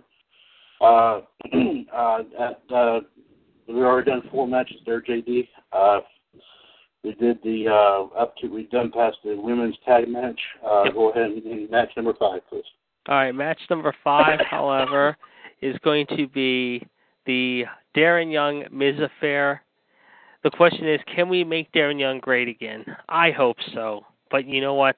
You're going to see Miz in her blonde, French, cocky, arrogant, narcissistic attitude play a part here. I want to see Darren Young win this, but I don't think he's ready just yet. The Miz is going to steal this one by help from Maurice the blonde bimbo as well. So as much as I don't want to go with Miz in this one, I'm going to have to take Miz in this one. This pains me to even say those words. I cannot stand the Miz as a person, both in and out of the ring. He will beat Darren Young. So I think Young and Backlund suffer a setback here. Are you saying that he may have help from Maurice? Of course. Who else would he get help from? Do you think Bob Backlund will be at ringside during this? Yeah, he should be. I think so, yeah, because it makes sense. All right. Okay, go ahead. All right, Gerard's going to like this next one. Sammy and KO. This is going to be a great match. This is my favorite match of the whole night by far. The Ricky Steamboat Randy Savage of 2016, or how many years they've been fighting, whatever. I love Sammy. I love KO. This was a coin flip for me. This is definitely a coin flip for me. But you know what, Howard? I think Sammy has to end it in style. So the hula kick will come into play. Sammy gets the dupe here and beats KO. Oh. It's going to be that was tough because, I mean, those two were going to tear down the building in Washington. They really are. They're going to steal the show, I feel. Good. Next one. All right, another one that's going to affect me. My girl against Gerard's girl, Becky and Natty. You know, I like the new attitude of Natty. I like the firesome temper of Becky. This is tough to call, but you know what? Becky needs something here. and I think Becky's going to show Miss Natty Neidhart, who is the firesome diva in this one. This is going to be another good match. I think Becky's going to pull out the upset here in this one. Okay. All right. Rusev versus Long Island IC. Of course, you got Drago and Lamila, the Russian, Bulgarian, whatever you want to call them, the international flavors of the month, taking on the Rocky Balboa of the WWE, who has had a pretty good run so far this year and should get a rub here. I'm going to go out on a limb. I'm going to pull a shocker out. I think Long Island IC is going to win it. I think he can do it. This is his night. So what? Long Island IC, Are you friggin' crazy? I think he could beat him. I really do. Call me. I know it's crazy, but I'm going with it. I'm taking Ryder. All right, we got a bet on this one. All right. I'm sorry you didn't bet me on. I'm sorry you didn't bet me on Sammy and Owens because I was waiting, but this is one you're going to go with me on. Okay. Rusev Crush. Rusev Crush. All right. And let's see. I think we got how many more do we got? I think we got one or two more, don't we? I think we've got one or two more. The triple threat. I think Dean's going to retain here, however, somehow, some way. But you never know. You could see Orton come out of nowhere and send a message to maybe both Rollins and Dean saying he's back after he does his little spiel with Jericho in the highlight reel and say, I'm back here to make a statement. And that could set up the big, maybe fatal four-way possibly for SummerSlam. It could happen. But I think they're going to have to keep the belt on Dean. I think it makes sense for him to stay champion just a little longer. Because if they do it after less than a month, then, I mean, what the hell was that, brief mile push for? I think Dean deserves another month with the belt, at least until SummerSlam. So I'm going to say Dean comes out of DC with the belt still. Okay. John just made a comment here. I know, JD, you said these were not in order.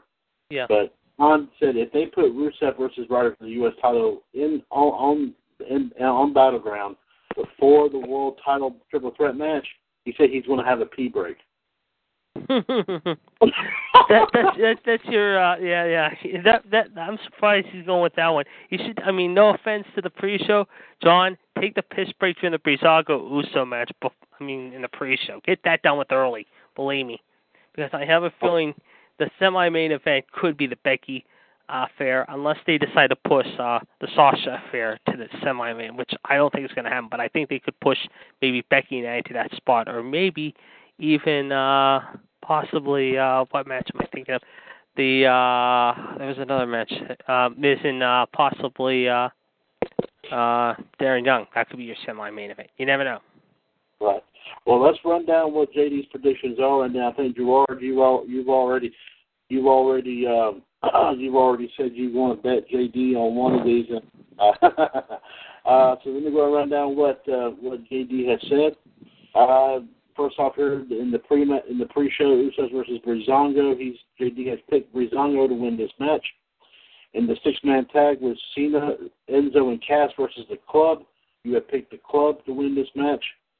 The match between the Wyatts and New Day, you believe that the Wyatts will pull the win off in this. In the women's tag match, you believe that the mystery partner for Sasha Banks will be Nikki Bella, and you believe that her and Sasha will win this match. You believe the IC title match between The Miz and Darren Young, you believe that Miz will retain, but you think somehow Maurice will be involved in this match. In the next match between Sami Zayn and Kevin Owens, you feel Sami Zayn will pull off the win in this. In the other women's match between Becky Lynch and Natalya, you feel that Becky Lynch is going to pull off the win in this. In the one that Gerard has already said he will bet you on, the U.S. title match between Rusev and Zack Ryder, you have chosen Zack Ryder. Okay, yeah. And in the WWE title triple threat match, you believe that Dean Ambrose is going to retain that title. So, JD, do you wish to change any of them before I go on? At this point in time, I will not change my picks. Okay. Gerard, you said you wanted to bet against JD on the U.S. title match. Is that correct, sir? That is correct. And I got to hear this. Okay, fire away. I'm ready. Go ahead, Gerard. What was yours? All right. If you lose Yes.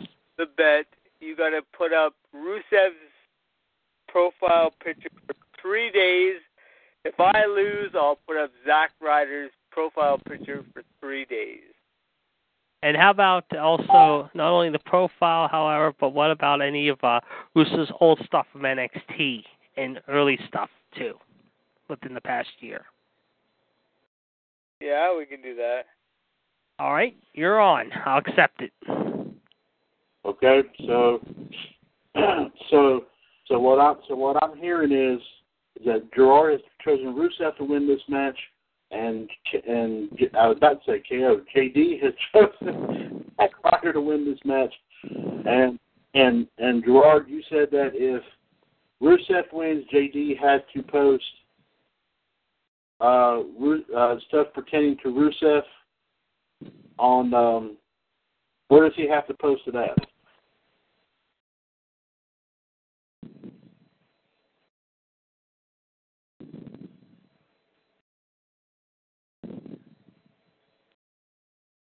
Gerard? JD, where do I have to post that at? For me, I will post it on. We only have to post the stuff for you, JD. Okay, for me, it'll be on my page, and if I lose, I will do it on your regular Facebook page. Yeah. All right. Yeah. And, Gerard, JD's got a new one. I think his old one was hacked or something. That's a new one, so it's not hacked anymore. My new one's up. Good to go. I got an idea. Uh-oh, Michelle's got something up. Hold on. Yes, Michelle. Gerard, if Rusev wins, and since you're such great at making all these pictures and stuff, you can make a meme and like put Rusev and then JD's picture on there and put Rusev Crush and then put it on his Facebook. I like it. I think it's cool. I like it. Crush JD. Get the accolade put on me. Okay. I suppose you're not taking me on, Michelle. What? I suppose you haven't got me in yet, however. You and I haven't. No. I'm not betting it. Battleground. Nope. No bets for me. I know, shocking, but I'm not. And believe it or not, John is also doing his predictions as well, and I am making notes of that right now, so bear with me here.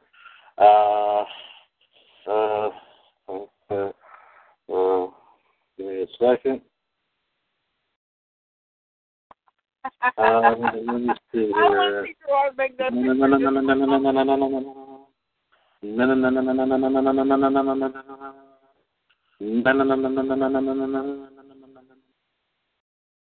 Sorry, the old Caddyshack thing. Okay. Yeah, he says the same thing too. And just for the record, I will not bet at SummerSlam for the Brock Lesnar Randy Orton fight either. Okay. Yeah. All right. Let me tell you what John has here for. Let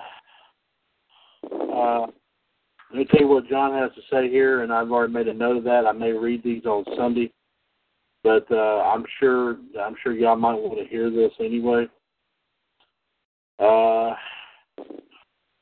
He's saying in the first match, he's saying that Breezango will beat the Usos. He's saying that the pay-per-view should start out with the Wyatts versus the New Day, and he believes the Wyatts are going to pull off the win in that. And then the Intercontinental title match, and he believes that Maurice is going to help The Miz cheat and retain the belt. Then he also believes that it's Becky Lynch versus Natalya. And in his words, he says, I think the Gingerhead is going to win this one. Gingerhead. Oh, that's a new one on me. Okay. And then he says, Rusev versus... Oh, I'm sorry, Michelle. Go ahead. Oh, no, I'm sorry. It's clear my throat. Okay. Rusev versus Ryder for the U.S. title. It could be Ryder, but it looks like it might be Rusev in dominant fashion. No kidding. KO versus Zayn. Oh, wait a minute. Oh, no, I got that wrong. I got that wrong. Believe it or not, he says it'll be a pop-up power bomb for Zayn. He's thinking KO's going to pull off a win in that. And he said, "Sorry, Gerard, I just had to say that." Okay. Then he believes that the six-man tag between the club and AJ and the team of Cena, Enzo, and Cass, and he believes that the club will be victorious in that. And then, of course, the women's tag match with Sasha Banks, her mystery partner, against Charlotte and Dana Brooke. And he also believes still, like everybody else has been saying, that Sasha's partner is going to be Nikki Bella, and that Sasha and Nikki Bella are going to win the match. As for the triple threat match for the WWE title, he believes that it's either going to be Dean retaining or it's going to be Seth Rollins. But John is also saying, but I'm just telling you what he says here, but in his return, it might be Roman Reigns. Then we will have to hear him say, "I'm not the good guy, I'm not the bad guy, I'm the guy." Oh, my God, I'm going to frickin' take his ass to Suplex City. See what the man said. He's saying might. Okay, he's just saying might. Okay. So we'll just have to wait and see what happens. So John and JD, thank you very much for giving us your predictions. John, hold on a minute. This is coming at you and Gerard now. I'm coming out swinging right now. I'm ready. Okay, so JD, you the one match I'm going to address is the Sami Zayn Owens match to both Gerard and to John. He's challenging. Wait a minute, JD, You're betting against two at once. You're betting against both Gerard and John. Yep. Gerard, are you listening to this, sir? I am. I know you're listening to this. All right. Here's my terms. John, for you, it's quite simple, however. Monday on Raw Radio, however, if KO should win, we play a KO's theme to start out the show and introduce Gerard the same way. If Sammy wins, however, and if it's okay with Chad, next Tuesday night on Revolution, when I come on, Chad has to play Sammy's intro for me when I come on the air. You mean it's the opening theme or just for you? So, that is my terms. Now, are you talking about for the overall show? No, just when I come on as we start the show. Before we get things started. Gerard, keep in mind, bud, remember our policy about that. Yeah, but we can do it for the bet. Do it for the bets, okay. We'll do it for the bets, okay. Yep. Okay. So John and Gerard, I hope you do hear what JD is proposing. That so Gerard and John, I ask you both. John says, John is saying asking me to do it for the bet, and he actually accepts the bet. All right. Gerard, do you accept JD's bet? JD, get ready, because you're going to get a pop-up power bomb. I am ready, and I wish you both good luck. Oh, this is going to be good. Can I be the referee in this shit, please? Better yet, Michelle, I'll let you be the judge. Better than the referee. I'll even put on the referee outfit, not the men's, but the women's. Yeah, you can tie it up in the knot. There you go. Yes. Yeah. Okay. Yeah. Okay. So, JD and John, thank you very much. Of course, JD will not make it to our prediction show on Sunday afternoon, as will not John. So John will actually be at the show on Sunday. And John says, on that note, you got to have a good night. I'll be back on Raw Radio this Monday to talk about my experience at the show. And he says, stay tuned. Well, John, you be careful on your trip to D.C. and be careful and have fun. And we will talk to you Monday on Raw Radio, sir. And, John, I don't want to see any frickin' pictures of Roman Reigns. Thank you. John, any pictures you got, keep it on your wall. Don't put it on. Do not put it, to be on the safe side, John, and Gerard, Michelle, and JD are my witnesses. Yes. Do not put it on any WCWUS page, and if you do, I'll never hear the end of it. That's all I want to say. No, because he'll be spiteful enough to put it on my damn wall, and if that's the case, I'm gonna bombard his wall with Seth Rollins pictures. Well, or bombard his wall with a bowl of beef beefaroni. I don't know. Yeah, it is. Okay, Sean, you know, real quick, Chad, it is Shawn Michaels' birthday today. He turns 51 today. Shawn. Okay, yeah. In fact, said it on the history page. That it did say it briefly that it was Shawn Michaels' birthday, but it didn't give any details about it. Yeah, and your boy Kevin Nash actually sent out a tweet there, Michelle, about him today. Yeah, I saw that. Pretty cool. Happy birthday, my brother. How you? I'm bouncing at a strip club still. I love you, man. Yeah. That's awesome. I follow all of them on Twitter. Very nice. Well, John, good night there. Thank you very much, sir, for popping on. And be careful, of course. Mr. Best Machine John Gross this weekend will be in D.C. leading up to WWE Battleground. So he will not make it to our prediction show on Sunday because he will be at the show. Of course, like I said, the Iceman, Jerry DiGiramo, will not be on our show Sunday afternoon either. So that's why they got their predictions in. And so their predictions will be read on Sunday's show. On that note, I want to thank everyone for coming on tonight for episode number 192. And also, don't forget, guys, Tuesday, August 9th is another milestone. It's episode number 200.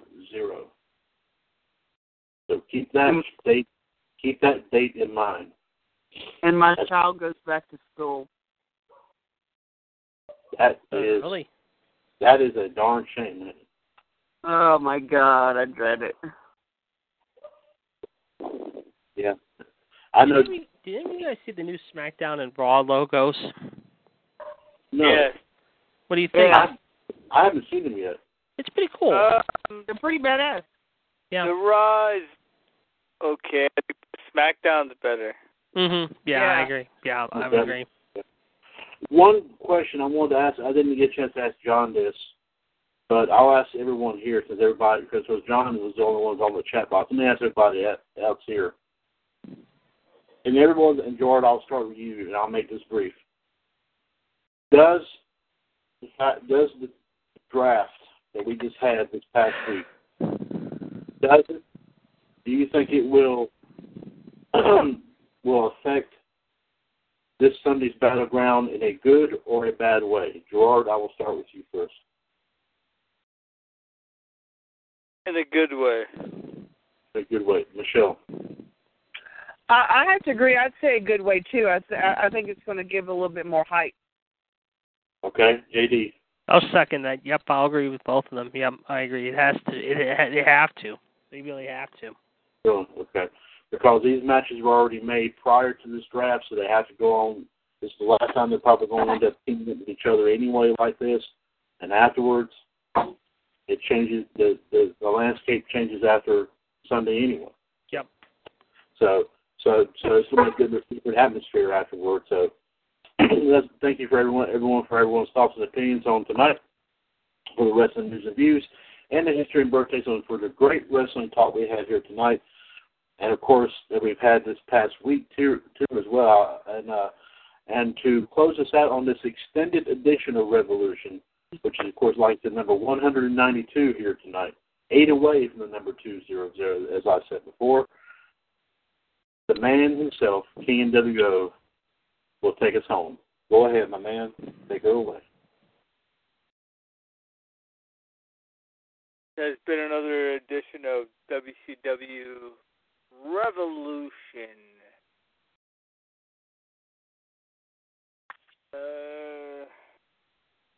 The people that were attendant in this call were according to the boss, Chad Hinshaw. The classy lady, MLD. Aww. The JD, the Iceman. John, the Human Suplex Machine. And last but not least, King NWO GTS. God bless. Good night. Take care. Have a sunny day tomorrow, and see you in the ring. Good night. Good night. Good night. Lucky Land Casino, asking people, what's the weirdest place you've gotten lucky? Lucky? In line at the deli, I guess? Aha, in my dentist's office. More than once, actually. Do I have to say? Yes, you do. In the car before my kids' PTA meeting. Really? Yes. Excuse me, what's the weirdest place you've gotten lucky? I never win and tell. Well, there you have it. You can get lucky anywhere, playing at LuckyLandSlots.com. Play for free right now. Are you feeling lucky? No purchase necessary. Void where prohibited by law. 18+. Terms and conditions apply. See website for details.